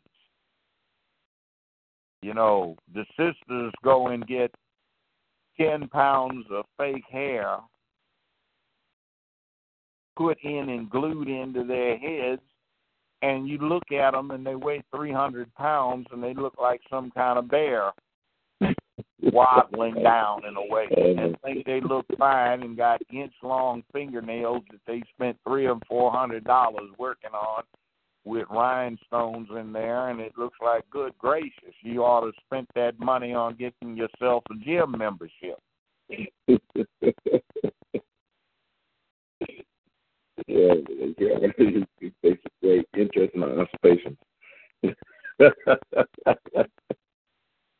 I was in some place and they had 4 or 5 big old sisters sitting at this table, and one particularly big one, and I was fascinated looking at her because she was overlapping her chair so much. And she kept slipping one load to one side and the other, and she actually fell off the chair onto the ground. Well, her homegirls just didn't miss a forkful, didn't even look over, she's yelling for help. Two white men jumped up to try and pick her up. I almost choked on what I was eating, trying not to laugh. And two waiters, 4 men, had to help this woman back up and get in her chair. She didn't hurt herself, but her friends didn't miss a forkful. They even asked how she was doing, huh? Didn't even ask how she was doing. Wow. And they got 8 or 9 little kids under 7 years old running around the restaurant, messing with everybody and totally out of control with no home training. Was it the Olive Garden or was it a different No, restaurant? this wasn't the Olive Garden. This was down here at Rafferty's on Poplar. Oh, yeah, Rafferty's on Poplar. Okay. You know what, but you go to these schools now, it's ridiculous. Like, it's so bad now. If you really want to see something, you go down and watch what happens at Chow Time over on Hacks Cross. I go in there and sit and just watch the people. I ain't been in Chow Town in so many years. Well, tell me about that experience. Oh, man, it's like these kids run all over the place. Nobody tells them to walk. They go up and they make a mess at the ice cream machine, and no mama. Mama's running off at the mouth of somebody's table while the kid's going over there. Somebody needs to slap the kid's fingers off from trying to reach up and pick something up with their hands instead of using the utensils. You know, the kids are loud and unruly. No home training. And you get 10, 12, 15-pound hairdos and gaudy clothing. There was one woman sitting with a purple top, some of the biggest jeans I've ever seen, and not just bright red dyed hair, but something that looked like literally that red mop that Bozo the Clown or Ronald McDonald would wear. Okay. She was sitting next to somebody that had on an iridescent shirt that looked like a circus tent with sharks swimming around on it. No, that was another occasion. This one was one of those shirts of many colors. Mm-hmm. And another woman that was so big she'd split her tights. And why in the world big women want to wear tights, I do not know. That does not look good. It's fascinating. Wow. I ain't been in Chinatown almost 10 years, I think. I don't know that far away from Chinatown, but I like it. It's just something about it is interesting. But it stays full. Yeah, they stay full. I mean, it's like I saw one woman go back 9 times. Some of the buffet. Yeah. 2 plates at a time. Yeah, they gotta go. But I mean, is the food that good? It's bad for your health. But you see, these feminists are driving a thing about to talk about that's called body shaming. I don't care. You know, they may be beautiful people inside, but you know, you're not gonna live long. Work on it. So you got these babies; they'll be putting you in the ground real quickly. Yeah, somebody. You know what I'm saying? Like the feminists say that's beautiful. And you're body shaming, you say it's not. Well, who says? And then some of the sisters that think they're Afrocentric, I'm beautiful because I'm a black woman. Well, you may be, but the physical beauty, let's just put it this way. Even if you were in a village, you certainly wouldn't be classified as a beautiful woman in the village because every woman in the village or the tribesman is not considered beautiful. And if you look at who the pretty women are from the village, they tend to have the same kind of common look that they may have a darker complexion, but the look's kind of similar to what we call pretty women over here. If you look at a statue from the Nok civilization on the Juice Plateau in Nigeria from 2,000 years ago, it looks like the sculpture they have. If you look at what the Greeks and the Romans did, it looks like that. Look at the wall paintings and extrapolate from the Egyptians. It looks like that. It looks like what you get in China, India, anywhere in the world. There's a standard of beauty, you know, and if you don't look like it, you don't look like it. Everybody doesn't look like a pro football player or a professional athlete. Right. Yeah. So you just got to do what you got to do. Yeah. I mean, I was thinking. Go ahead. I'm sorry. Go ahead. Yeah, I was thinking about like how you said like the military has a hard time finding men or boys or guys, young men. Tough, but I remember I was going through my Facebook timeline last week, or news feed, whatever. You know, you see people posting things, and this sister said that she asked people to pray for her friend whose child at 9 years old committed suicide because of online bullying. I said, 9 years old commit suicide over cyberbullying? I mean, she never taught him how to be a man. I was like, wow. I know what's one of the main things you have to deal with to become a man, learning how to handle a bully. Yeah. Now they protect you, call the police, online bullying. How the hell do you get bullied online? I don't get it. You turn it off. That's an excuse for a deeper problem. You know what? It was a porn star in California. She's 23 years old from Canada. She committed suicide after people bullied her about not wanting to work with guys who did gay porn. Like, she was well known in the industry, award winning, but she had a concern about, she turned down a job because she did not want to work with a guy who just got through doing a gay porn. Well, and people online bully her. Well, look, she apparently had more fortitude than half these actresses that say they had sex with a fat, out of shape old guy because they want his part. I don't blame her. What do they have? That's a little strange, you know. Yeah, but she killed herself. I said, why she? I mean, like, wow. I was like, I'm sure there were other kind of problems going on besides that. So I agree with her point too. I respect her point of view on that. She said for her, it's like she got to protect herself. Yeah. And see, that's that feminist LGBTQ thing driving that engine of what's wrong with somebody who does gay porn. Well, nothing if they do gay porn, but you don't have to be part of it. Right.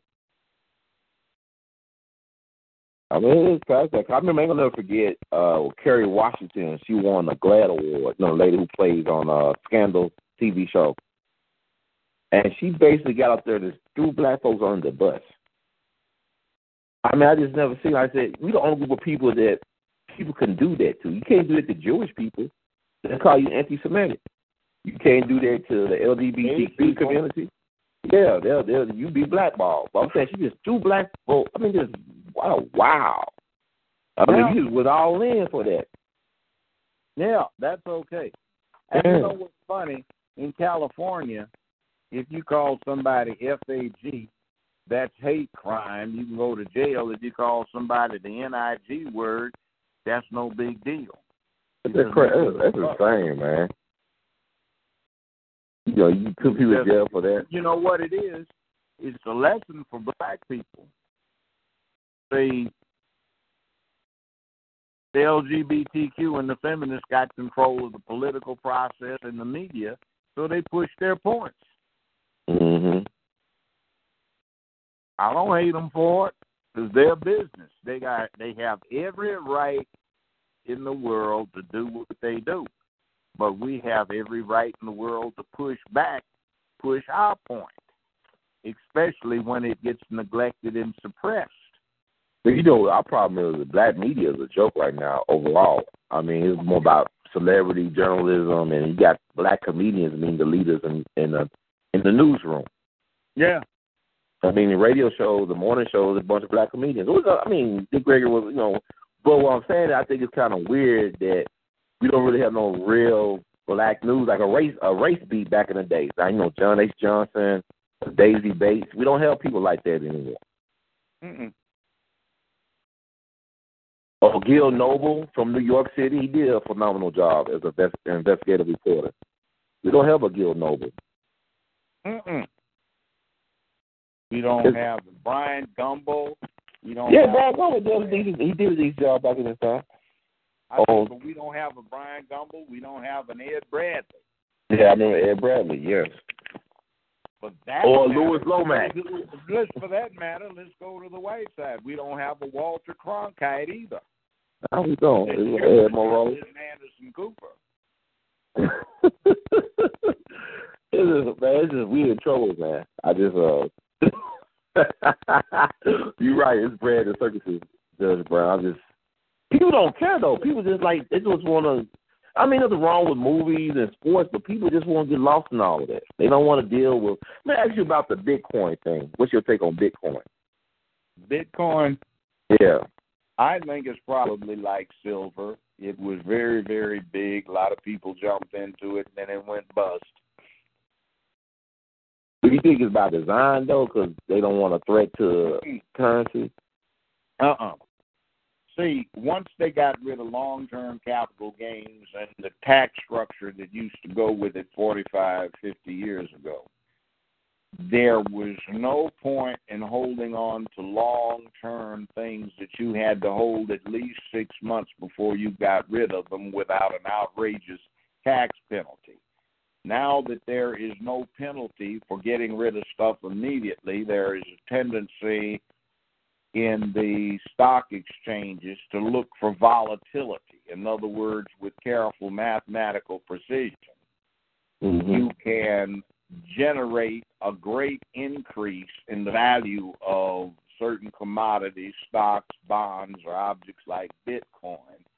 Buy in when the price is going up and predict when it's about to drop and sell and get the hell out so you make a big profit. See, Wall Street and the stock exchanges have become gambling casinos as a result of that because they no longer encourage buying stable stock in entities that have a long-term viability. You buy stock like that so you can use it to leverage acquisitions of stock that's got volatility. In other words, it goes up and down quickly. It can be manipulated by what are legal means, just legal, and you can make money off of it. Buy cheap, buy, drive the price up, and then sell before it gets to the top and starts dropping. Yeah. A different thing to look for. In the day when the CEO of General Motors made 4.5 times what the highest paid line worker did, you saw stability and long-term viability in stock. Now, when the price paid for incompetent management that leads to economic disaster and people losing their jobs, well, volatility is encouraged on the stock exchanges, so you buy with mathematical algorithms. When your computer says buy, you sell and you trade when you hit send or implement, and all many millions of trades and set-offs can occur within seconds, and there's no penalty for doing that tax-wise. So it does not tend to build the economy. It tends to make money, and Wall Street is a gambling casino. Obama got Wall Street back up doing fine, but the rest of America got left behind. 8 wasted years. I ask people, we had a African-American president, but one that didn't have a black culture, who wound up marrying his supervisor, which, you know, in today's world, that's naughty, naughty, naughty. Why is she fooling around with somebody she supervises? But it is what it is, and she lost a lot of weight because she was kind of on the heavy side, so people said she looked good, and we got 8 years of show and 8 years of nothing to go. Mm. Can you think anything left us? Obamacare was drafted by Republican U.S. Senator Dr. Bill Frist from Tennessee, whose family founded Blue Cross, not the Obama administration. Oh, yes, the economic bailout bill, $781 billion, which right now holds record for the largest single expenditure in the history of the United States of America. He's got a lot of stuff from him, but what did everybody else get? Job programs? No. Educational programs? No. Meaningful reform of the criminal justice system on the federal level? No. Tax reform? No. Black generals and admirals appointed by the commander-in-chief? No. What did we get? Oh, man. Chick flick matinee star.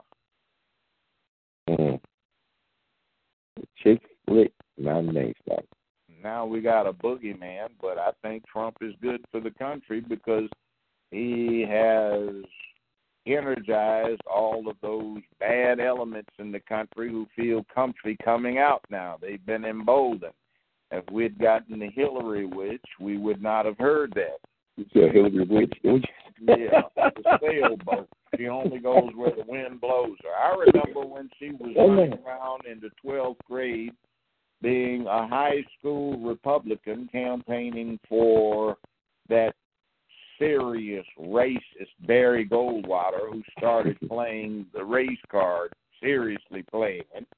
And then she became chairman or chairwoman of the Young Republicans at Wesley, an all-girls school she attended, and she campaigned for Richard Tricky Dick Nixon in 1968. She came out to California to campaign for St. Ron de Reagan, and she and her parents were hollering about keep the Chicago suburbs and the student housing at the University of Illinois segregated, while Bernie Sanders was chairman of a core chapter and going to jail for integration. He came out to the Watch Festival in L.A., I think it was the second one, and the only white person out in the field of about 20,000 black folk was Bernie Sanders, and he was having a good time. The only other white people were the police and the news media. So we sent some people from UCLA out to Chicago from the BSU to back him up doing what he was doing while Hillary was coming back from college to try and keep what we were working for from happening. I haven't forgotten that. Just outright racism. And her daddy worked for Goldman Sachs, and the released emails showed that she didn't get just $13 million for speaking engagements. As she disclosed, it was $26 million. When Bernie said, we want to see the transcript, what he was really talking about was there were no transcripts because she didn't say anything. She just showed up and said, hi, thank you, and thanks for the $220,000 check. Wow. So how did she get worth, she and Bill get worth $56 million when all he had ever been is a civil servant, and she had never got more than $200,000 in her life net? And from being a civil service employee to with U.S. Secretary of State before that U.S. Senator, she's worth, $28 million in 14, 15 months? It's nothing but a bought-off crook. And they love her. The feminists didn't care that she was a scoundrel. They just wanted a woman for president at all costs.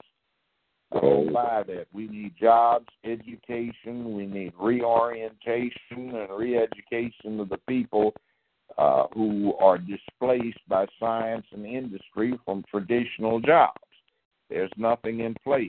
We need a health care thing because Obamacare is the pits, but the Republicans weren't going to repeal it because they got back there and found out the truth of the matter was it was a Republican bill in the first place. That's why they didn't repeal it. They ignorantly talked smack, and then found out that the biggest contributors were behind Obamacare. We really should call it Dr. Bill Friskcare. Friskcare. Or Blue Cross caressment. You know, we caress Blue Cross and Blue Shield with that. they're the main beneficiaries to that thing. What actually is before we go? I appreciate it. Let me say this. Mm-hmm. I don't depend on it, but I'm fully vested for my pension from the state of Tennessee from being elected to 2 8-year terms as a state judge. Mm-hmm. My pension is $1,860-some a month. My copay for medication is $1,830 a month. Wow. Now, just think what somebody would have to do if they needed to make a choice between medication, rent, and food. Now, that's how ridiculous the system is at the moment. And then I will say this. There is a character in right now. He represents Part 9 for the Board of Education in Shelby County. And he's campaigning on the issue that teachers hired starting in 2018 will have no retirement benefits as part of their compensation package. So now teachers don't have to have 4-year degrees, just 2-year associate degrees. And the county has turned over the process of recruitment of teachers to a private entity known as Teach America, a private for-profit entity. They select the students. They quasi-educate the students, they train the students, and they pick the teachers, they hire the teachers for the board, and they assign the teachers. Now, that's ridiculous to have turned that over to private enterprise. And they, frankly, are trying to kill off the school system, public schools, in favor of charter school where they can teach some religious dogma instead of the neutral thing that has been taught by public education that's made black people and everybody in America on top of the world for the last 100 years. So public education is to be destroyed so we can have what I call crank education, where you can take a niche and teach your kids this sort of kind of thing over here, home training, schooling, and they never get to learn how to deal with other people. And it's very bad. So you've got a situation here where roughly 75% of the student body of the county schools have 2 people that represent them, or 1.5.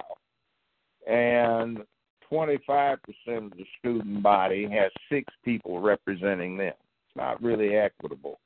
Somebody needs to call Memphis City Council to account for surrendering the charter to the City Board of Education.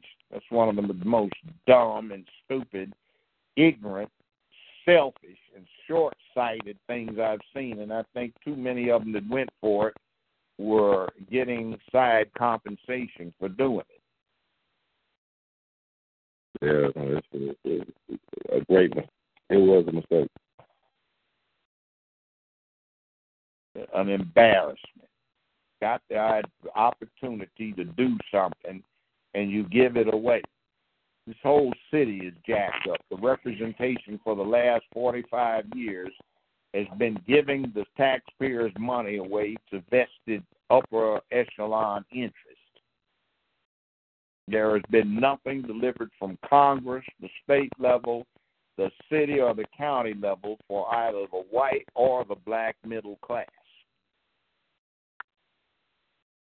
There's some poverty frou-frou, and the rest of it goes to the privileged caste who gets all of the building contracts to build public works that have no purpose and simply eat up tax dollars and do nothing to provide a more profitable existence for the rest of the people.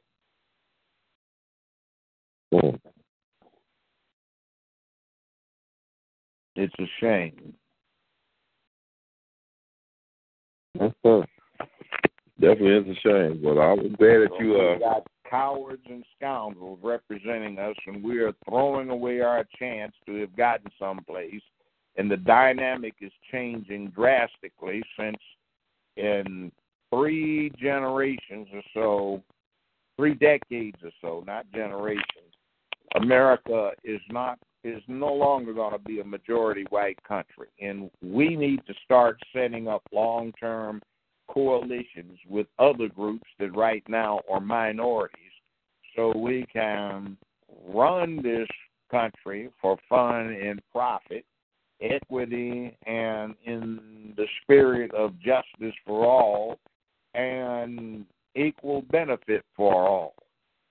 But we're missing our opportunity because we have no national leadership. Though I will make an exception for Kaepernick, the football player, who at least got a movement going that seems to have generated some national controversy and support and opposition, which is a good thing. What do you think about the Kaepernick? He said he was in agreement. Puff Daddy or P. Diddy, whatever he calls himself these days, he wants to buy the Carolina Panthers. And, people say that, that'd be a great idea. Some think it's a bad idea. Because one of the things he want to do is just make Colin Kaepernick the quarterback when you already got Cam Newton, who one of the best quarterbacks in the league, already the quarterback at the Carolina Panthers. But also, he don't have the money, he don't have that type of money to buy the team outright as a majority owner. Well, what is your take on that? To be a package put together, but then again, Donne Sakelsie a pane. Donne pane a Sakelsie. Give them bread and circuses. That's more circus. Mm-hmm. Irrelevant, totally irrelevant in the big scheme. It keeps us focusing on football statistics, and we still don't know the Constitution, which, by the way, depending upon the size of the pamphlet, is about 10 to 15 pages long. It's not long, but people should read it. I definitely agree with you on that.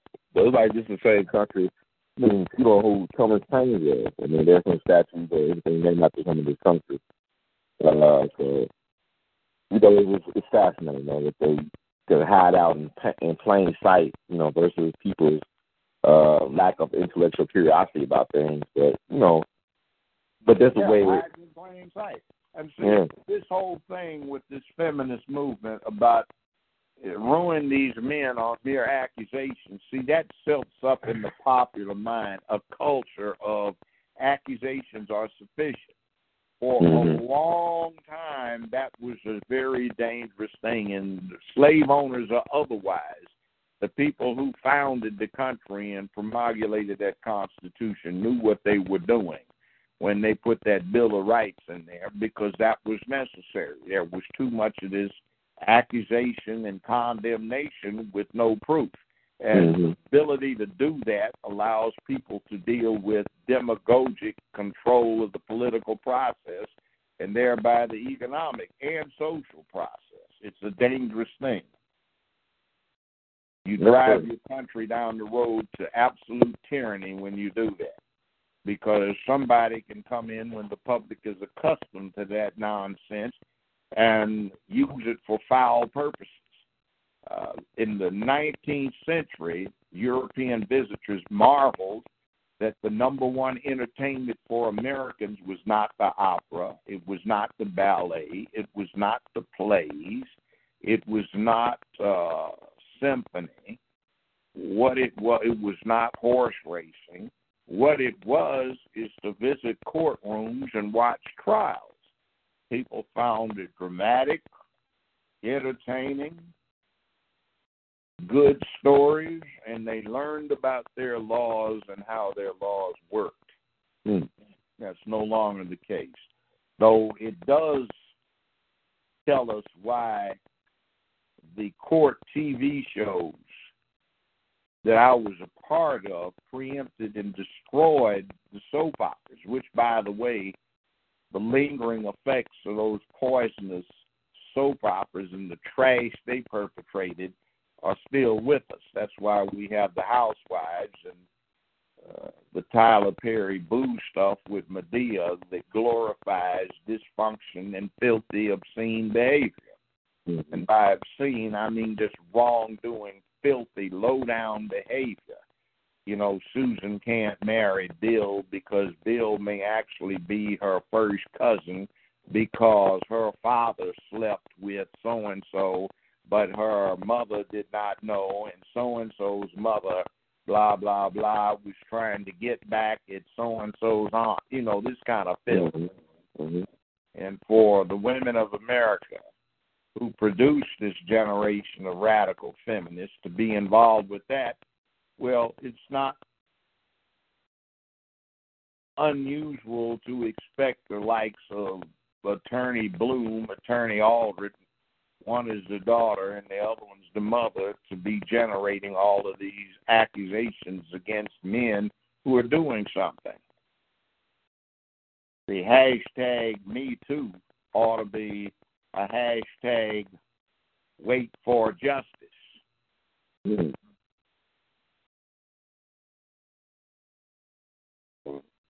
See, they are destroying the concept and they don't even realize it.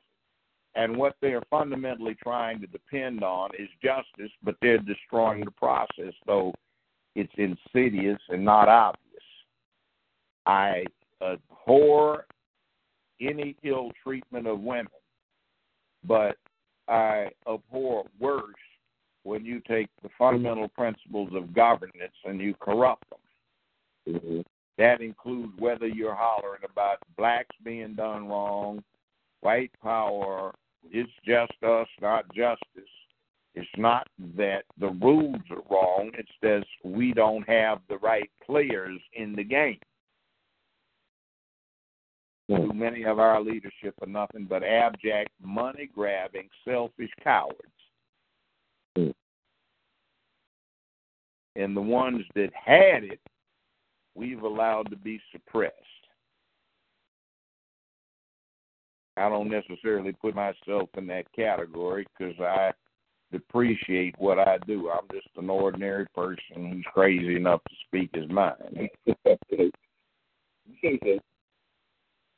Anyway, brother, it's late. We've been chatting. You'll get a long We All Be. This is almost 3 hours worth. Yeah, I checked it up. But before I want to ask you your take on the Omarosa thing. How you think about it? What's your view? On what now? I didn't hear you. Omarosa, the White House person from reality TV land, Trump's apprentice, who lost her job, I guess, this week under questionable circumstances. Did she lose it or did she resign? She's supposed to resign, but the way it came about. You know how that goes. The press can give you fake news and say she had to go because it was retaliation for trying to bring charges of misconduct against Trump, or it could simply be somebody offered her more money, and considering the character she portrays in the Trump executive reality thing, it's consistent with I need the money.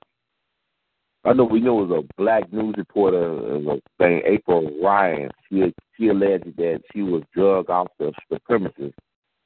Well, she was she was arguing the fact that her husband was denied access to the Christmas party by the chief of staff, General Kelly, who revoked her privilege. Got thrown out. I don't blame him.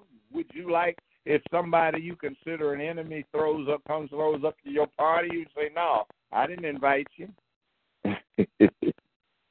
I mean, it may be for a reason that you don't like, but hell, I don't have a problem with that. Mm-hmm. And the other thing, too, have you seen the stuff going around about his black girlfriend he dated for 2 years? Yeah. Like Donald Trump in the New York Times article. Yeah. Yeah.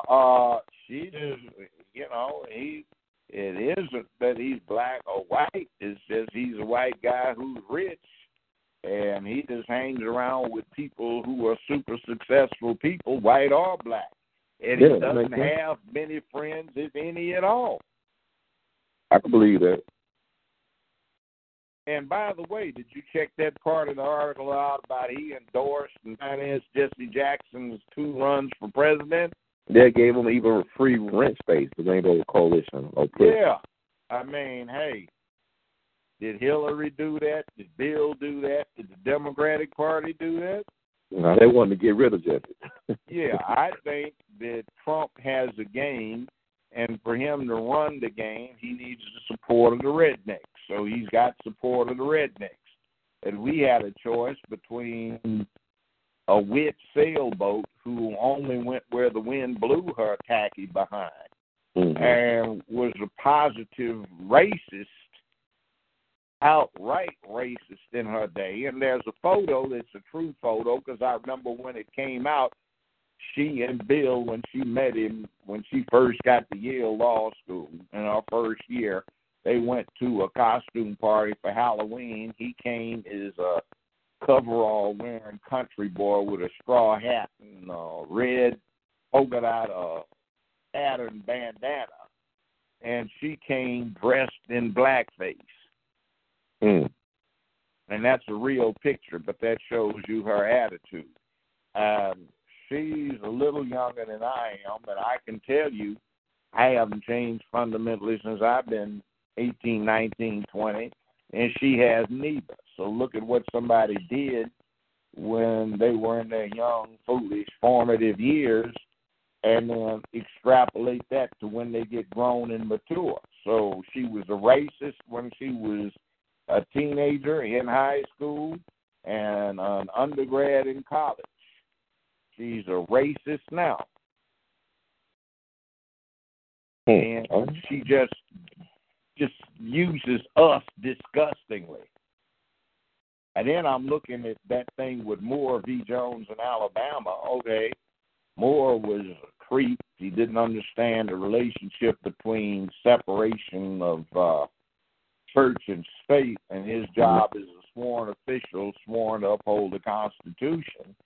And Jones, everybody's happy about the black support. 94% of the black men, 97% of the black women, they went for Jones, but Jones made his name locking up an awful lot of black men in penitentiaries. He hasn't been a friend. But they're all happy. It ought to be, man, ain't that, you ought to be sad, man, ain't that awful we had that bad choice?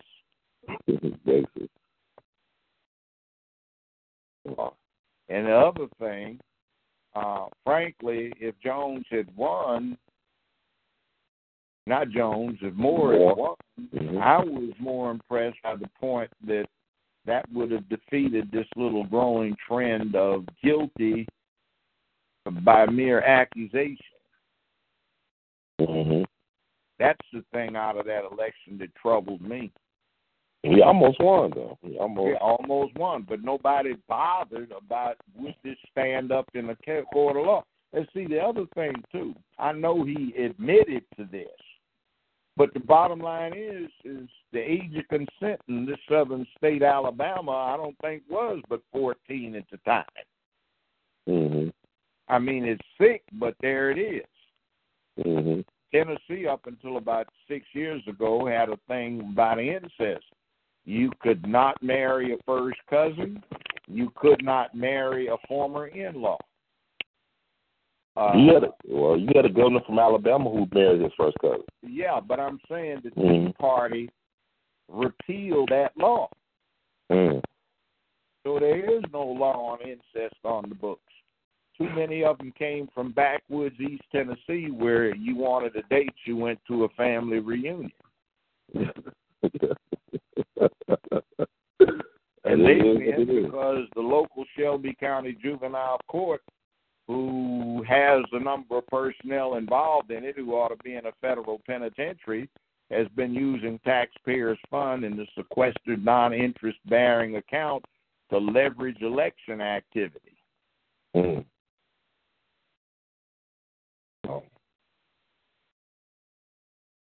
Which, by the way, I keep reminding everybody, the Justice Department called that the most racist, biased, bigoted, and prejudiced operation they had ever investigated.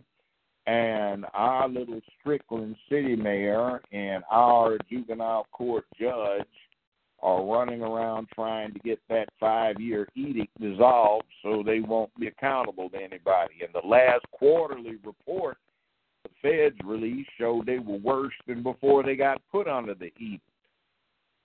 Well, no change. Same old, same old. Forget your rights, and let's just ruin all of these colored families for profitability, since everything's been privatized down there and it's for profit. And somebody lied outright when he got confronted with it. I know, because some of my neighbors ran the same problem. Took the white kids to Germantown City Court and the black one all the way down to juvenile court for the same bust for simple possession of marijuana. White kids went to court with the parents, got dismissed on court costs. That's the end of it. They were juvenile, the record sealed, but down there, juvenile court, parents went through thousands of dollars in fees, and the stuff drug on. I don't even know if it's finished 2 years later.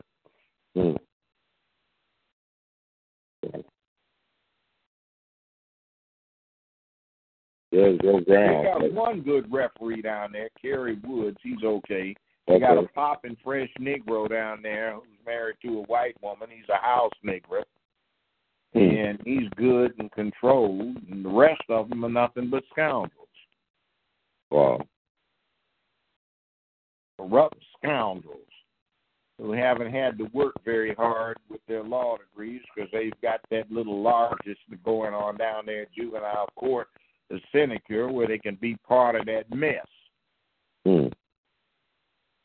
See, I went and put myself in a position to take a medical disability and don't practice law anymore, so they can't touch me. If I still had an active license, somebody could call me into court for saying what I did. They may still try to do that. But, you got to do right and speak your mind. Yes, sir. Well, Judge, I want to thank you once again for spending so much time with us to tell us all this very important information, as well as your fascinating viewpoint on the world. People really, what you say can be very polarizing for some people, but it is what it is. You're speaking from an authentic place, and I think people need to hear what you got to say, because there's not too many people out there speaking from an authentic place. See, here's the thing. I know what I say is often unpopular, but you have to remember, I've been looking at this stuff, this world, for 50-some years after I was grown. So I've seen these trends and where they go. And, I'm still breathing in fairly good health now. So I'm just trying to say, be careful what you do. I've heard this before, but nobody wants to study history, even recent history. So, you only go back to when you were, 10, 12 years old, but that's only 25 years ago. I'm talking about, let's go back another 25 years that I've been active in there, and let's go back 10 years before that till we get into I was old enough and paying enough attention to realize what was going on. You see what I'm saying? So somebody's got 60 years of being aware of what's going on. I'm older than that, but I've got 60 years where I was paying attention, where, I read the newspapers and I was assessing Eisenhower's policy. Or when what happens when Kennedy and Nixon were running the first time.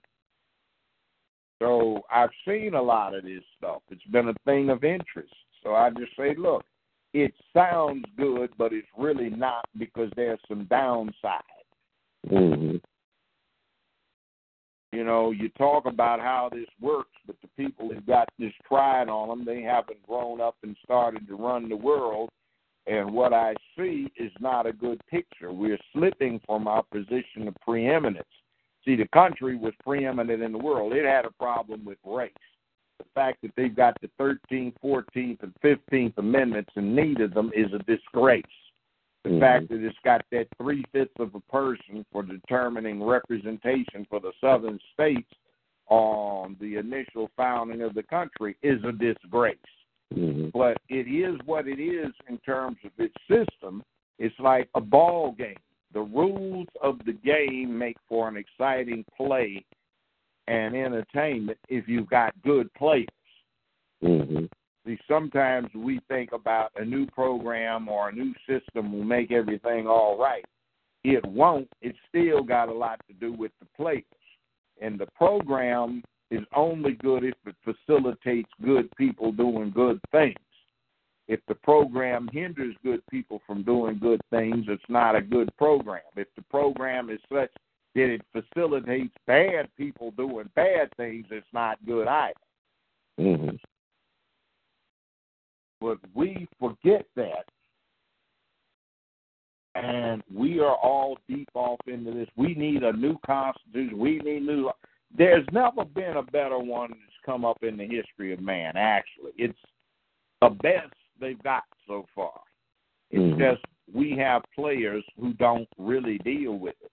Half of the stupid nonsense you hear comes from people who the Bar Association estimate that only 25% of the lawyers and judges in America have actually read the Constitution. That's Really? Wow. They've studied parts of it in law school, but even now the trend for the younger lawyers is when you study constitutional law, it's slanted toward commercial circumstances, in terms of application of laws to a contract and shipments in transit and all of that, rather than what we had when I went to law school, where it was slanted toward individual rights, which is an entirely different thing. Anyway, brother, it's getting late. I think, what is it, 3 o'clock in the morning or something? Yeah, it's close by 3 o'clock. But thank you, Judge Joe Brown, so much in the words. It's great to be Elton. We love you madly. Keep on producing and pushing, as always. Okay. Good night, young brother. Good morning, I guess. Good morning, yes, sir. Okay, take it easy. You too. Thank you.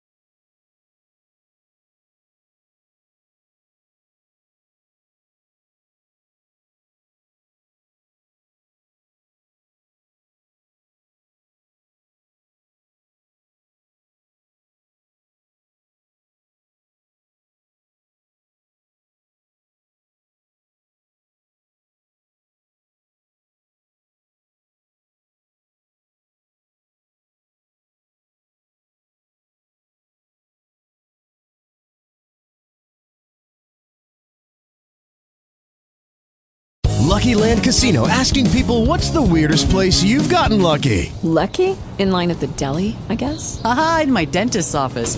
More than once, actually. Do I have to say? Yes, you do. In the car before my kids' PTA meeting. Really? Yes. Excuse me, what's the weirdest place you've gotten lucky? I never win and tell. Well, there you have it. You can get lucky anywhere, playing at LuckyLandSlots.com. Play for free right now. Are you feeling lucky? No purchase necessary. Void where prohibited by law. 18 plus. Terms and conditions apply. See website for details.